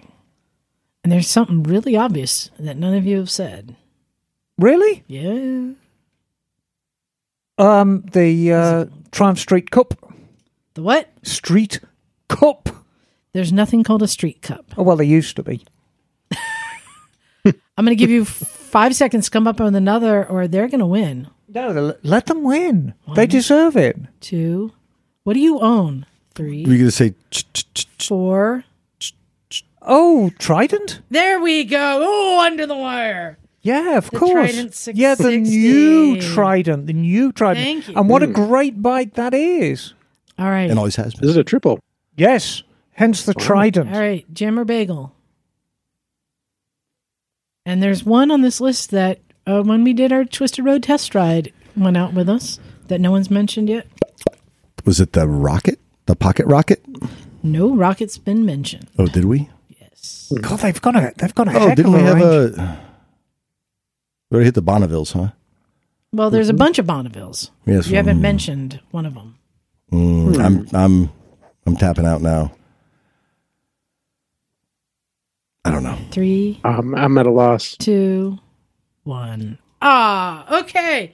Emma wins barely. Hey, at least it was good. At least we scored. Yes. So I'll tell you what did not get mentioned. The Explorer. The Tiger Sport 660, the Tiger 850 Sport, the Tiger 1200 GT, So there were bunches of tigers. the Street Scrambler, Yes. the Speed Twin, Yes. the Bonneville Bobber. That's what we took out. The Speedmaster And the as well. Bonneville Speedmaster. Speedmaster. Those are the ones that were missing. Well, I from the mean, not list. bad. We covered a lot of them, and I think it was largely, and in fairness to Jim and Bagel, you know, it's just remembering all these bloody models they do and what they've dropped. You know, the Street Cup was a great bike, and you'd recognize it instantly, Liza, because they were school bus yellow and grey. Really good-looking bike, but of course they've dropped it now. Obviously, they've dropped the Explorer name as well, because the top-of-the-line 1200 was the Exploder for a long, long time. Well, and not on that list, but what is coming is all the new dirt bikes. Yes. So I'm curious, do you think this time, maybe next year or the year after, we might see Triumph in the Dakar Rally? I'd love to see that. Yeah, it's only money. In fact, let's get a Dakar update. Because it's been 2 weeks. This is the Dakar did it end? But I think it ended today, yes. But we haven't gotten all of the updates and videos yet. Yes, yeah, they're starting to roll in, but yeah. But I was following it today and doing my Red Bull recaps and watching, and I was talking with Jim. Basically, with Red Bull, they're just following the leaders. These are the sponsored riders. There are so many other people participating in this, and the Malay, you said, which is like an Ironman. I mean, they're doing it themselves. Their boxes are moved for them, and they got to do all their work.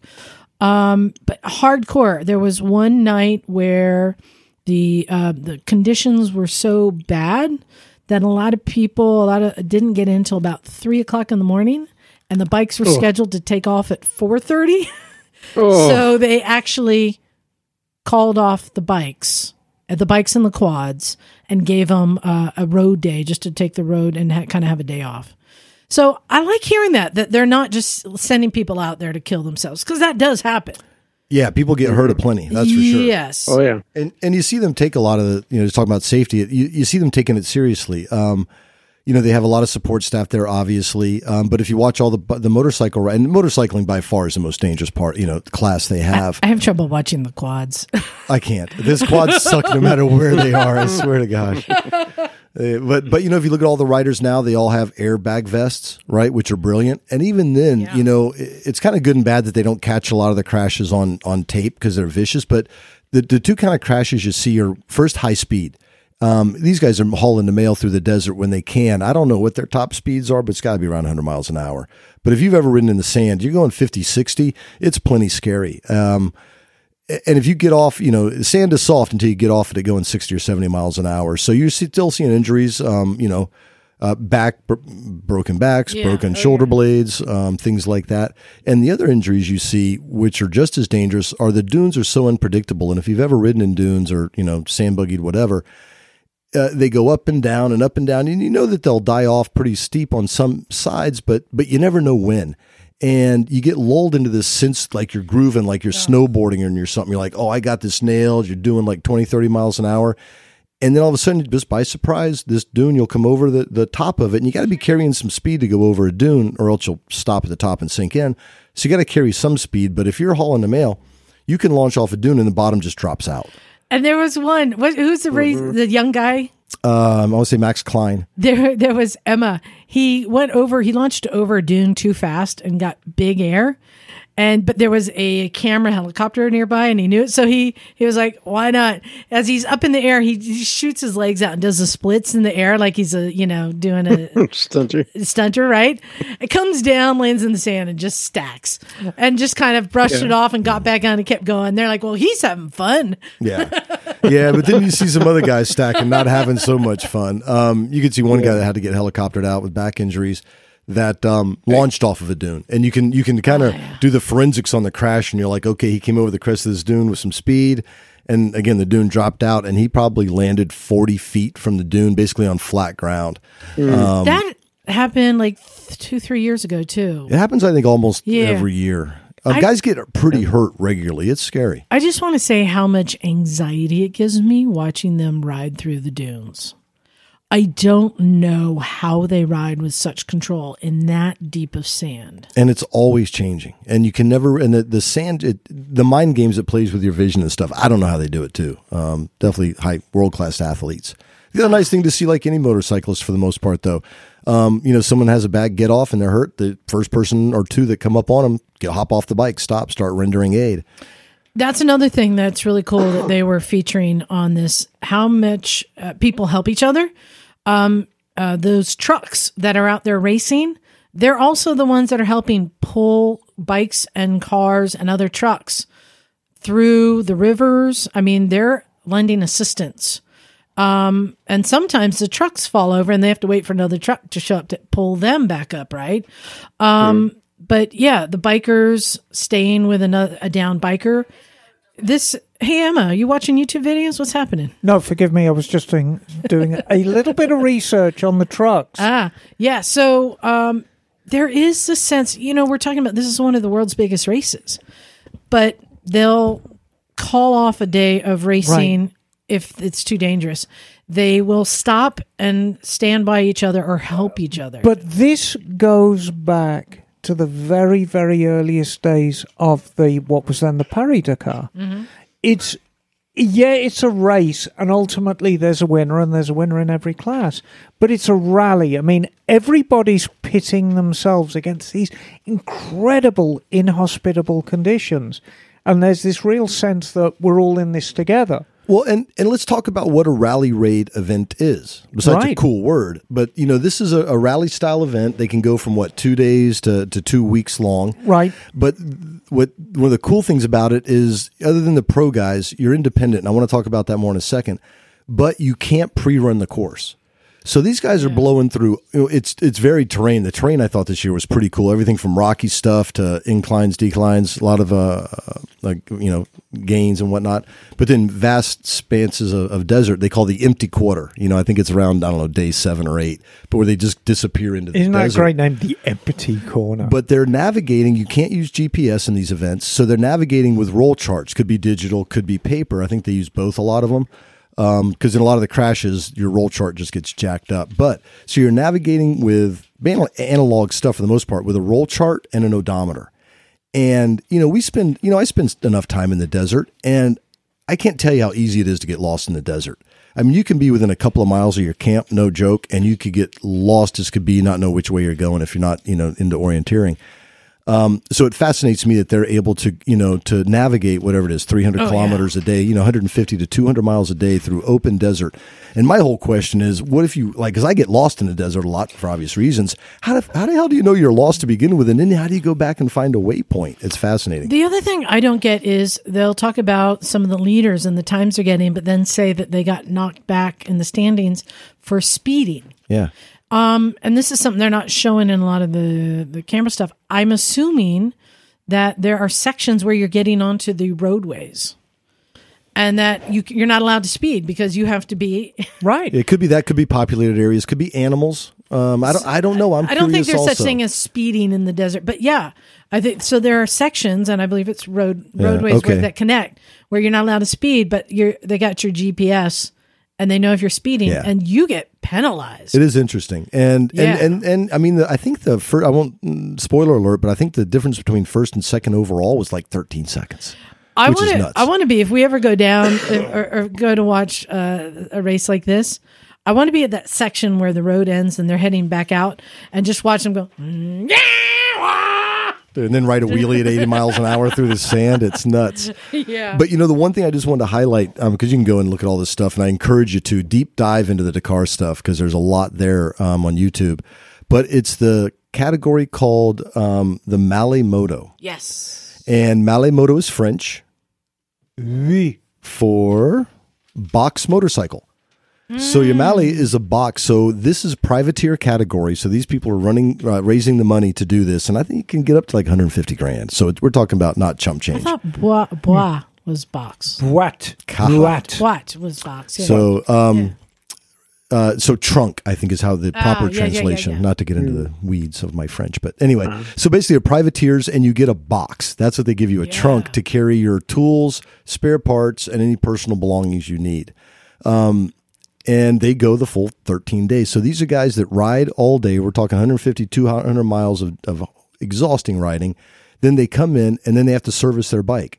So, and we're not talking check tire pressure and adjust your chain. They're doing full oil changes, air filter changes, changing. So, 13 days? Yeah. Would you like to know, Jim, what would be in my boîte? a lot of D batteries. It would have one spark plug and 26 pairs of knickers. You would need it, but like I said, but anyway, it's a fast because it's people like us, they're regular Joes that like do crazy stuff to raise money and come back and do it. But to ride that, and then they work on their bikes all night, sleep on the ground in the cold desert, and then get up pre-dawn and do it again. And if you look at some of these guys, they'll interview them, and I've never seen more exhausted humans on the planet. Oh, there's a guy who's riding with a broken wrist. Yeah, it's crazy. And going back to, there was another interview they were doing and talking about the helpful nature, even though it's a race. There's a guy who is moose degraded on his back tire. So for those who don't know, instead of having tubes, they put this like foam core mousse. A bib mousse. Right. So it's so you're not relying on just the air. And his mousse degraded. So basically, and it came out. So he zip tied. Don't let your moose out. He zip tied the tube to the rim. They travel with many zip ties. Just an empty tube zip tied to the rim, and he went 81 kilometers, getting up to 60 miles per hour at one point. Wow! And commented on how it handled pretty good considering.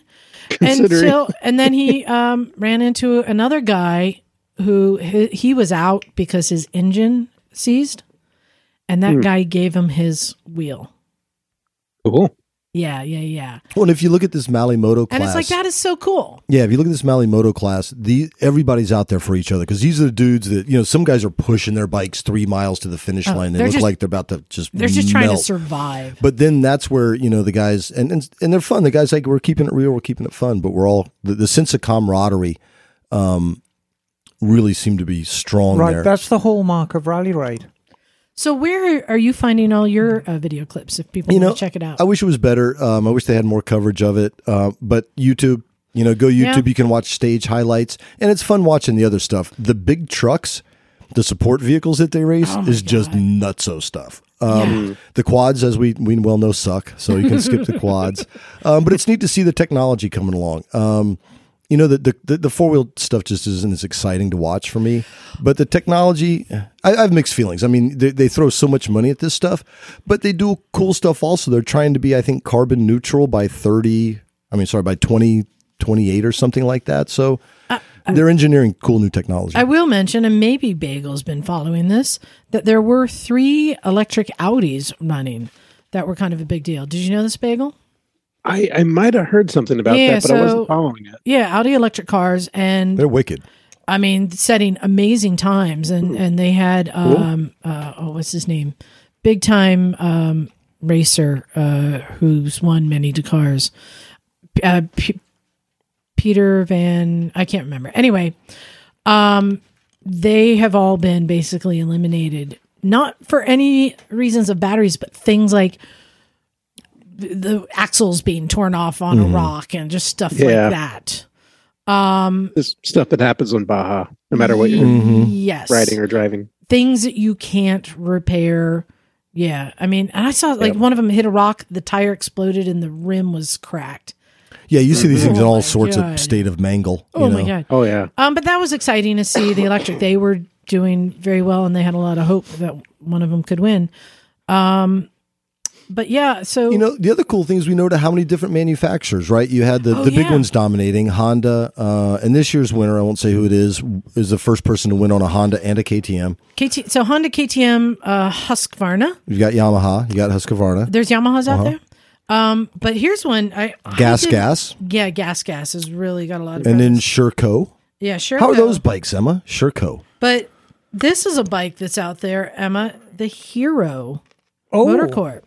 And they were running They're doing really well. They were running top 10. Where is that? Like Spain or somewhere? yeah, I think so. I think they're Spaniards. They're making great bikes Hero, out of Spain, no, this huh? is like, isn't this the largest manufacturer in the world? Hero? Oh, were you saying in India? Yeah, or China, and this is made for India. Hmm. Hero Motorcorp, I thought that was the largest motorcycle manufacturer in the world. Anyway, they have a 450 rally bike, and it's doing well too. I mean, I do tend to take it with a pinch of salt that just because the bikes do well at Dakar, we should all go out and buy them, because you know those factory teams, there is just money no object to keep these things going. Yeah, when you look at the support staff that the professional guys ride, it is absurd. I mean, you could rebuild the bike daily. Right. Yeah, it looks like this is the Indian market, I believe. But it's cool to see just, a bunch of different bikes. And again, what it tells me is, like, we know it's not the bike, it's the rider. Spend money on lessons. And Emma, so they're Yeah. running basically 450s now. Yes. But weren't they riding like leader bikes at one point? Or Oh, was yeah. it the 800s? No, famously, the change happened overnight. I want to say it was 07 or 08. But up to that point, KTM were just all over it with the 690s. And about 2 weeks before that year's Dakar, they just said, no, 450 bikes only. And KTM were like, what? And I don't think they've ever actually truly recovered from that. I'm pretty sure they pulled out for a few years because of that ruling. I mean, can you imagine seeing the riding they're doing? And I'm pointing here in the shop at the Dakar BMW. I think it's an R80 GS. Yes. Can you imagine riding that? Well, When you see what they do now? another great class to watch every year is the vintage stuff. And you get to see these guys doing these Volkswagen Bugs, and these Porsches that are rallied out. So the Right. vintage category is worth watching also. And the darling for me is the Renault 4, these little shitbox Renaults that just have got no power, but are absolutely indestructible. Well, there's something for everybody. I recommend going to either Red Bull or YouTube, and there's a lot of these riders and drivers that have their own channels, like Lyndon Poskett. Good point. He does it right, and they do blogs. There's women who are writing, and you know what else is cool, Emma? There's a woman who's racing in the open wheeled cars, a Muslim woman of color, who is a racer back home, but she's a traditional Muslim woman who's out there as a pilot in one of these cars, and Oh, that's already talking about fantastic. next year moving up to the next class. She's got to be like 21. She's very young. Cool. So there's something for everybody there. I recommend going to check it out. And and hopefully you don't get anxiety by watching them ride in the sand. It's just like killing I me because we can't ride around here right now. The sand is fun once you come to grips with it. We need to talk real quickly. I just want to mention our rally, the ADV rally. We mentioned it last week, but we need to see. We're taking signups. I think he already had like 30 people on the wait list for this. So again, our adventure rally is going to be March 24th, 25th, and 26th. How do you find it? Webpage? That's a good question. I believe I have it at Breaking Away. Let me see.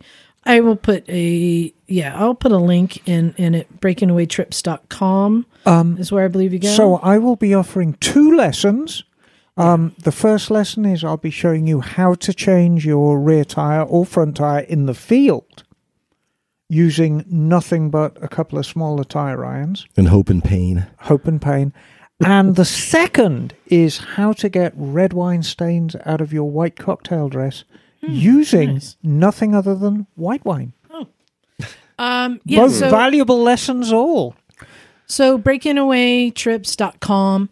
We are going to have 3 days of riding. We're going to be camping at Hollister Hills. The price is $250. For $250, you're going to get to do all of our rides. That includes camping. That includes 2 dinners, 2 breakfasts. That includes a rally T-shirt, and there's going to be classes and lessons. I've asked Jim and Charlie to be available if somebody wants to get some more one-on-one instruction. Who's doing the breakfast? Matt's taking care of everything. Oh, fantastic. So I've asked Charlie if he has his big adventure bike there. If somebody wants to get some lessons to go ride some of the trails on their big adventure bikes. Yeah, it's totally adventure bike friendly out there. That they can get some tutorial from Charlie. And Jim, I think you're going to have your mid-sized bike there. I'll show you how to crash. So if somebody wants to get some lessons, we're also going to have the little dirt bike there for somebody who's never ridden dirt and wants to get some lessons. I think I'm looking for little bikes on the TT track. Yeah, that'll be fun. And I am going to be doing a ride that will start going to the Corbin factory I'll give a factory tour, and then we're going to go on down to Pinnacles and down Highway 25. But the other cool thing we're doing, and Emma, I don't think you've been there. A couple of years ago, Charlie, Jim, and I talked about a trip we took to Clear Creek, which is down south, and it was a dirt bike park that got shut down. And it's gated off, and we went in the back way and got trapped in there and almost died. Yeah. Well, anyway, Matt is getting permissions to go in there and is going to get the gate code so that we can go into Clear Creek. That's a big deal. Part of the little trip. So, and Clear Creek is a treat. Now, it's a road that goes through this area, and it's an old mining facility in southeastern San Benito County. It's out there, but geologically, it's a fascinating area. And there is a ghost town. There is funky colored ponds, but it is a really unique place. And you'll see some really interesting parts of Central California that I was surprised when I went back there. Just don't get off the road unless you have a 2-stroke. And watch out for the squirrels. Many squirrels gave their lives to us. Yeah, but it's a very fascinating place to go through. So we're going to have a lot going on. Go to breakingawaytrips.com, sign up. There's only room for 50 people at our campsite. So first 50 get into our campsite. We have our own camping area outside of the motorcycle park. Anyone overflow after that will have to camp at the regular dirt bike park and then come up and join us. But we're going to be doing a whole and lot the best of stuff. part is you get to hang out with the Misfits. How cool's that? Oh yeah. Well, it'll be some shenanigans, I'm sure. Oh yeah. Well, exactly. I will be driving I will be driving King Kong, and then we can do dance parties on the rear deck. We strap the mini bikes on the back and ride in on King Kong on the mini bikes. Maybe we could be doing a little race on the back of it as you pull in. I know. I think so. And then, secondly, I had some people respond who are interested in coming on my UK dream trip. Right. Throwing that out there again. We need to see if there's enough people interested before we really put it together. But we're looking at maybe like 10, 12 days. Riding across UK. And what's interesting, Eric was here today, and I was telling him about the tour. He's interested in coming. And I said, we'll go from Ace Cafe up to Birmingham, go to the Triumph Museum. And he goes, I'm sorry, Ace Cafe? What's up with that? And I'm like, what? Huh? And I realized not everybody knows significance of Ace Cafe. Right. But to me, it's kind of a mecca for motorcycles. Is that where Bike Shed is too? Bike Shed is in London. Oh, okay. Yeah, the Ace Cafe is a mecca for greasy bacon and eggs. Yes, it's a cafe. It is a cafe. But it's also the birth of the cafe racer. You get a nice cup of tea and a biscuit. Yeah, so it's just an iconic place. But we're going to tour Wales, and we're going to do a lap at the Isle of Man. Oh, look you're going to Wales. Yeah, and this is a Cat McLeod trip. So as Emma's learned, he takes care of things. No, I mean, Cat, he dots the I's, crosses the T's. He's very, very good at what he does. And the last thing I'm trying to throw in, we haven't figured this out yet, but I'm hoping that we can go visit a speedway track and see speedway races. Oh, yeah. Well, no, you should, because there's one in Cardiff going on then. They do a lot of that. They do a lot of that racing, don't they? Oh, yeah. Speedway's very, very popular. Like small towny kind of stuff. Yeah, it is small towny kind of stuff. And you got to bet. Because that makes it fun. Yeah. Get a wager. Yeah, you got to... What do they call a bookie in A bookie in London, in Birmingham. Bookie. A bookie, yeah, translates. Oh, okay. I wanted to get Because to he's running the book, you see. some emails, and Bagel, you should have one there too. This first one, comes, let's see, from, doesn't say. Well, it should. It doesn't say. Is it from anonymous? It says it's JR. JR says, I remember JR. Yeah, J.R. Ewing. Yeah, no. Who came down with his granddaughter. Yes, I remember So- J.R. with the BMW. Mm-hmm. Yes. Yeah, so remember we were talking about, I wanted to acknowledge the badass bikers, those that don't own a car, Yes. right? Of which we have somewhere Yeah. ourselves. Hardcore Henry. And JR says, hey, Misfits, in your last show you talked about badass bikers, those that don't own a car, just motorcycles. Well, I haven't owned a car since 2003, Nicely and I done. don't miss it at all. I don't do it to save money, and I don't have any tattoos, nor do I ride in any gangs. I've been riding almost my entire life. Several decades ago, I was involved in a near-fatal accident. Then a few years later, another accident that easily could have been tragic. I stopped riding to be sure I was around to raise my 3 children. When they became old enough to take care of themselves, I returned to cycling. And I now ride 24/7, 365 days in any weather for any reason. But I don't do it to be a badass, although some do call me that, and some call me crazy as well. I just feel more alive and would rather be on a motorcycle than in a car anytime. I do own a couple of vests and a couple of leather jackets. I really prefer my Aerostitch gear, though. I'm always going to be dry in the winter and cool in the summer. When I get where I'm going, I'll haul out one of my vests and look like any other biker at the event. We're not badass. We are just true motorcycle enthusiasts. My hat's off to all of us out there that feel the same as myself. And he says, P.S. Ryan says, hey, Misfits. Hey. His granddaughter. So, and that's, again, why I wanted to acknowledge this segment of the bikers, because they're not proud of it. You know, they do it for whatever reasons, and this guy just loves riding so much. This is the opposite of riding for image. Right. This is riding for the love of it. This is the true essence of biker. This is the true essence of motorcycling. The joy of riding a bike has never left JR. Yeah. We should all be so lucky. So I'm a big old save yours for last. Jim, you got one there? Oh, yeah. I do. You do. Apparently. I do. All right. Okay. This is, God, my eyes. Damn these eyes. This is from Michael Byrne. Hey, Michael. Hey, Michael. Bike and Car Pairings, episode Yes. 499. Yes. Hello from Ireland Misfits. No, I'm not doing an accent. My 1999 Ireland. I've heard things about Ireland. Scotland, they're glad to see you. In Ireland, they're really glad to see you, and they're even nicer. So There I it would is. love to visit Ireland sometime. In 1999, Honda ST 1100, Yes. Pan-European, Yes. as it's known on that side of the pond. Yes. And my 2014 Honda CRV Yes. are a great pairing. Oh my God, look at these. You guys see the picture. They're so well paired. Both have a great long distance comfort, great storage capacity, and look very well together in their original colors. I could not agree look at more. that, Emma. They look like they're a matched pair. And this is what I'm saying, separated at birth. I believe that some of these cars and motorcycles are the same soul, the same essence, you know? Absolutely. And isn't that amazing? They're the Oh, it's exact Big same Mick. color. No, he's Big Mick.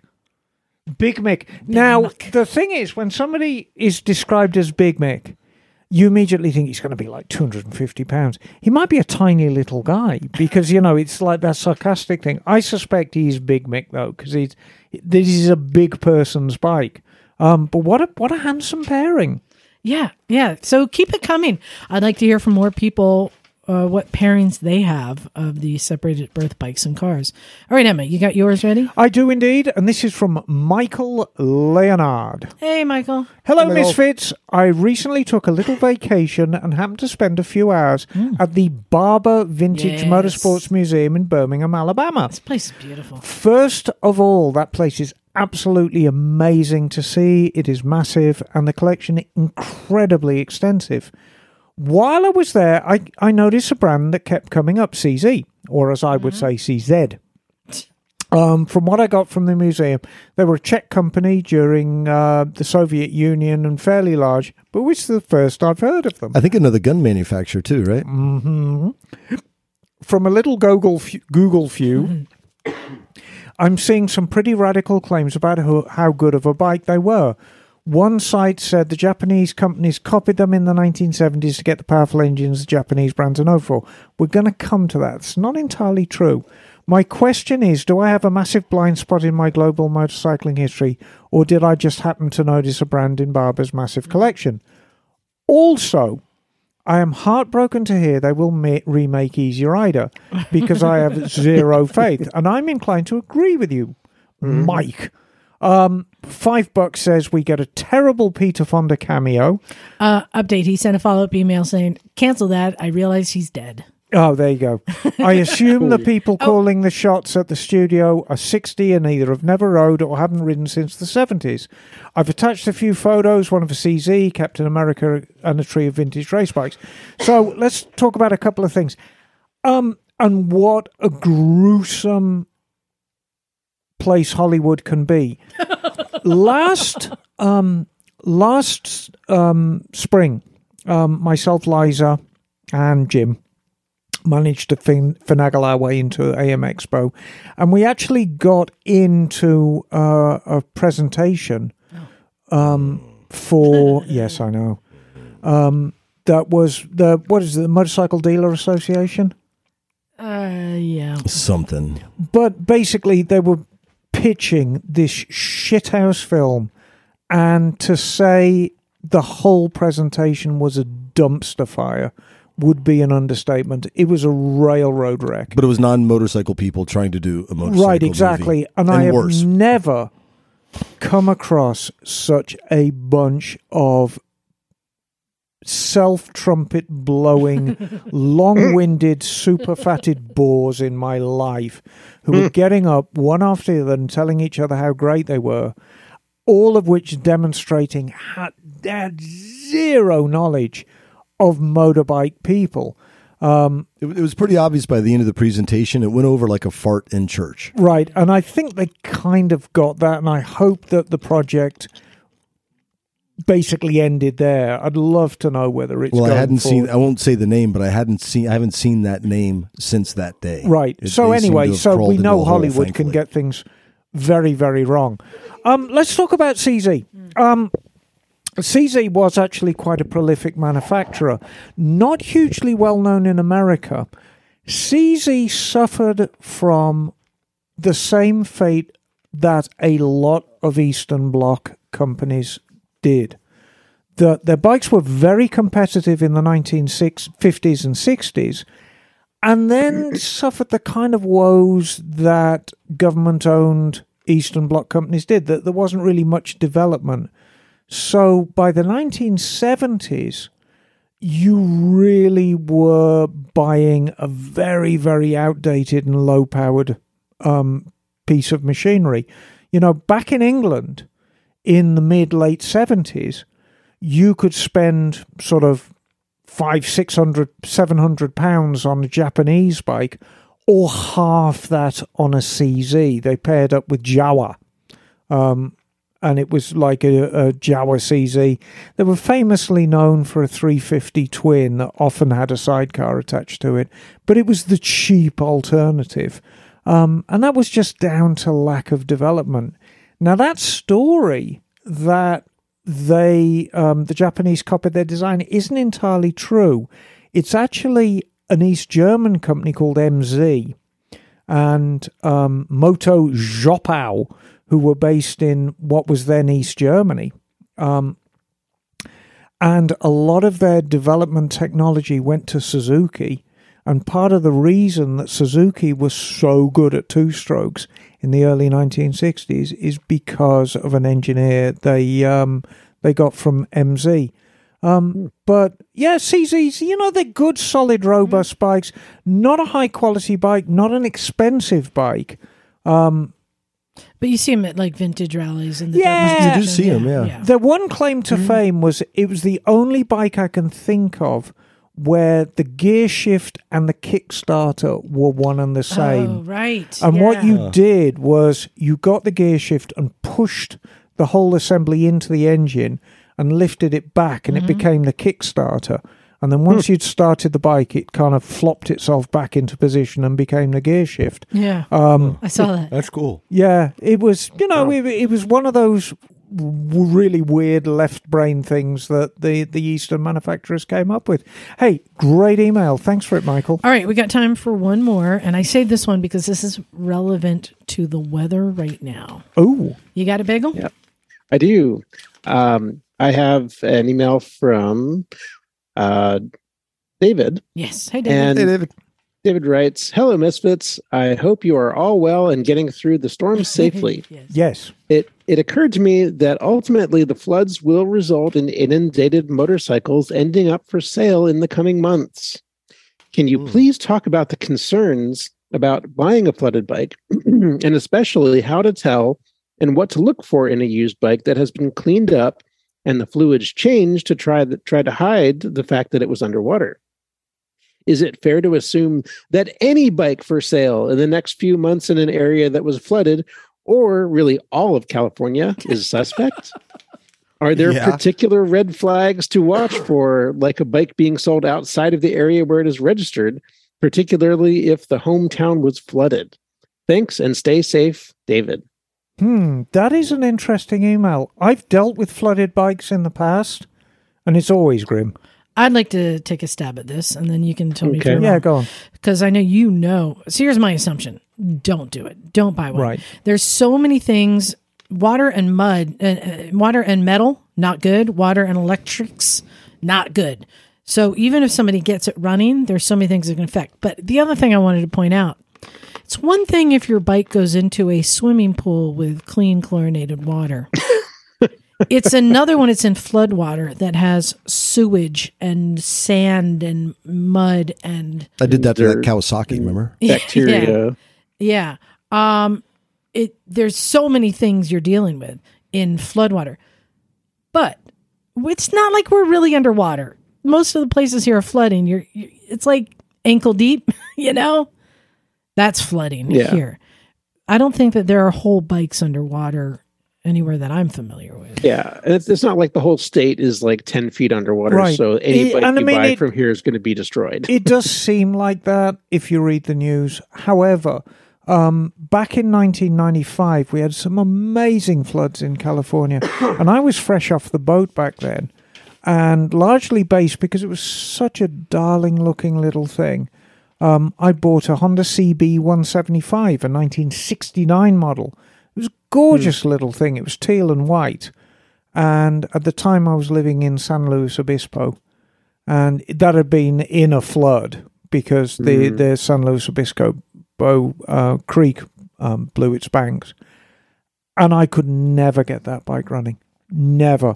Everywhere I went, every tiny little nook and cranny was full of muddy, nasty, gritty residue, even after it had dried out for months. Yeah. And it's not just inside the engine, it's in the battery, it's in every electrical connector. It is Inside the wires. inside the handlebars, inside the switches. It's done. It's a parts. Exactly. It's a lifetime career Hold on. getting it out. Hold on. I have a website, Liza, you're going to want to know this, Okay. abetterbid.com. Yeah. Currently, there are flooded, damaged vehicles for sale. Oh. You can get a Honda Elite 110, current bid $15.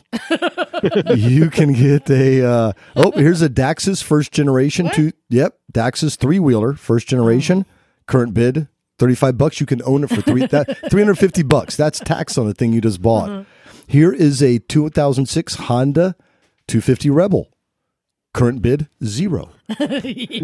But you can bid on these things for under $20. So, yeah. And that one's not flooded. They're all from Florida, though, so be advised. That's why, flooded cars is the same thing, though. There are people, I remember after Katrina, there were people who were buying up cars that were flooded and just replacing the carpet and replacing stuff.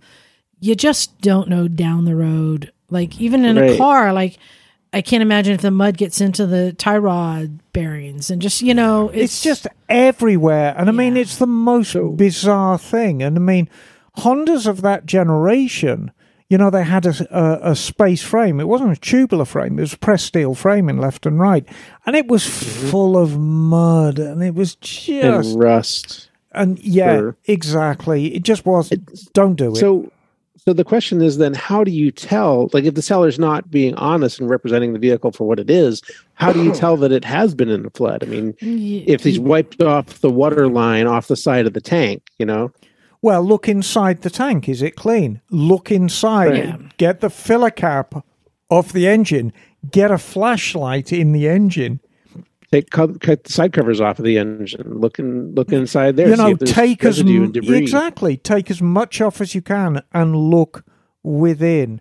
See if there's muck in the spokes. I don't see a flooded bike ever being able to be pitched as a non-flooded bike because it's so intrusive.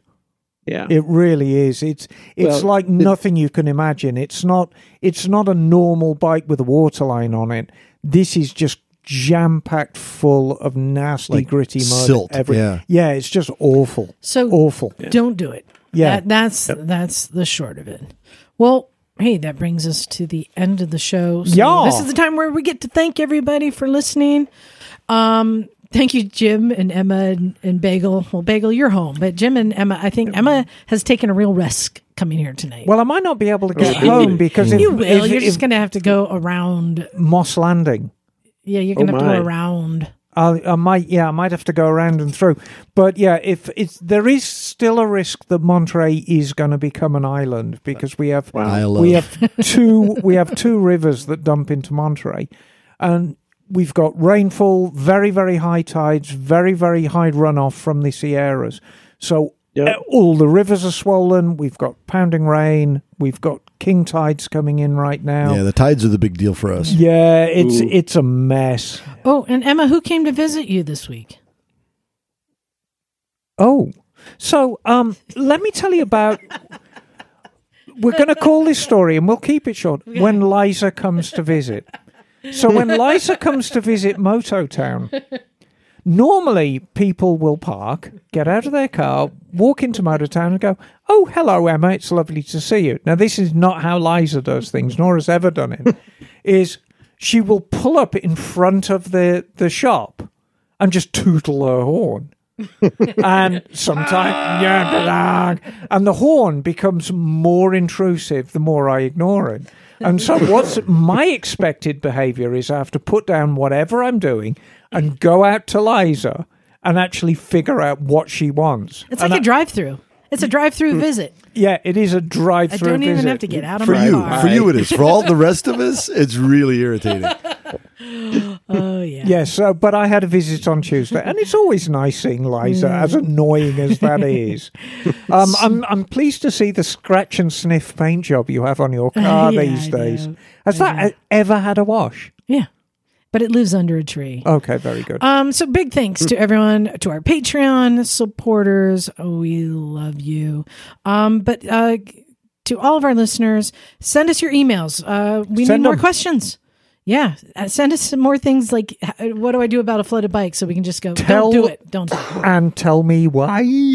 Yes, we have some tell me whys coming. Oh, fantastic. And, go to motorcyclesandmisfits.com. You can check out our stuff there. Send me an email if you're interested in the UK trip in August. And don't forget, of course, we have the Dolomites training tour and the Castles and Curves tour.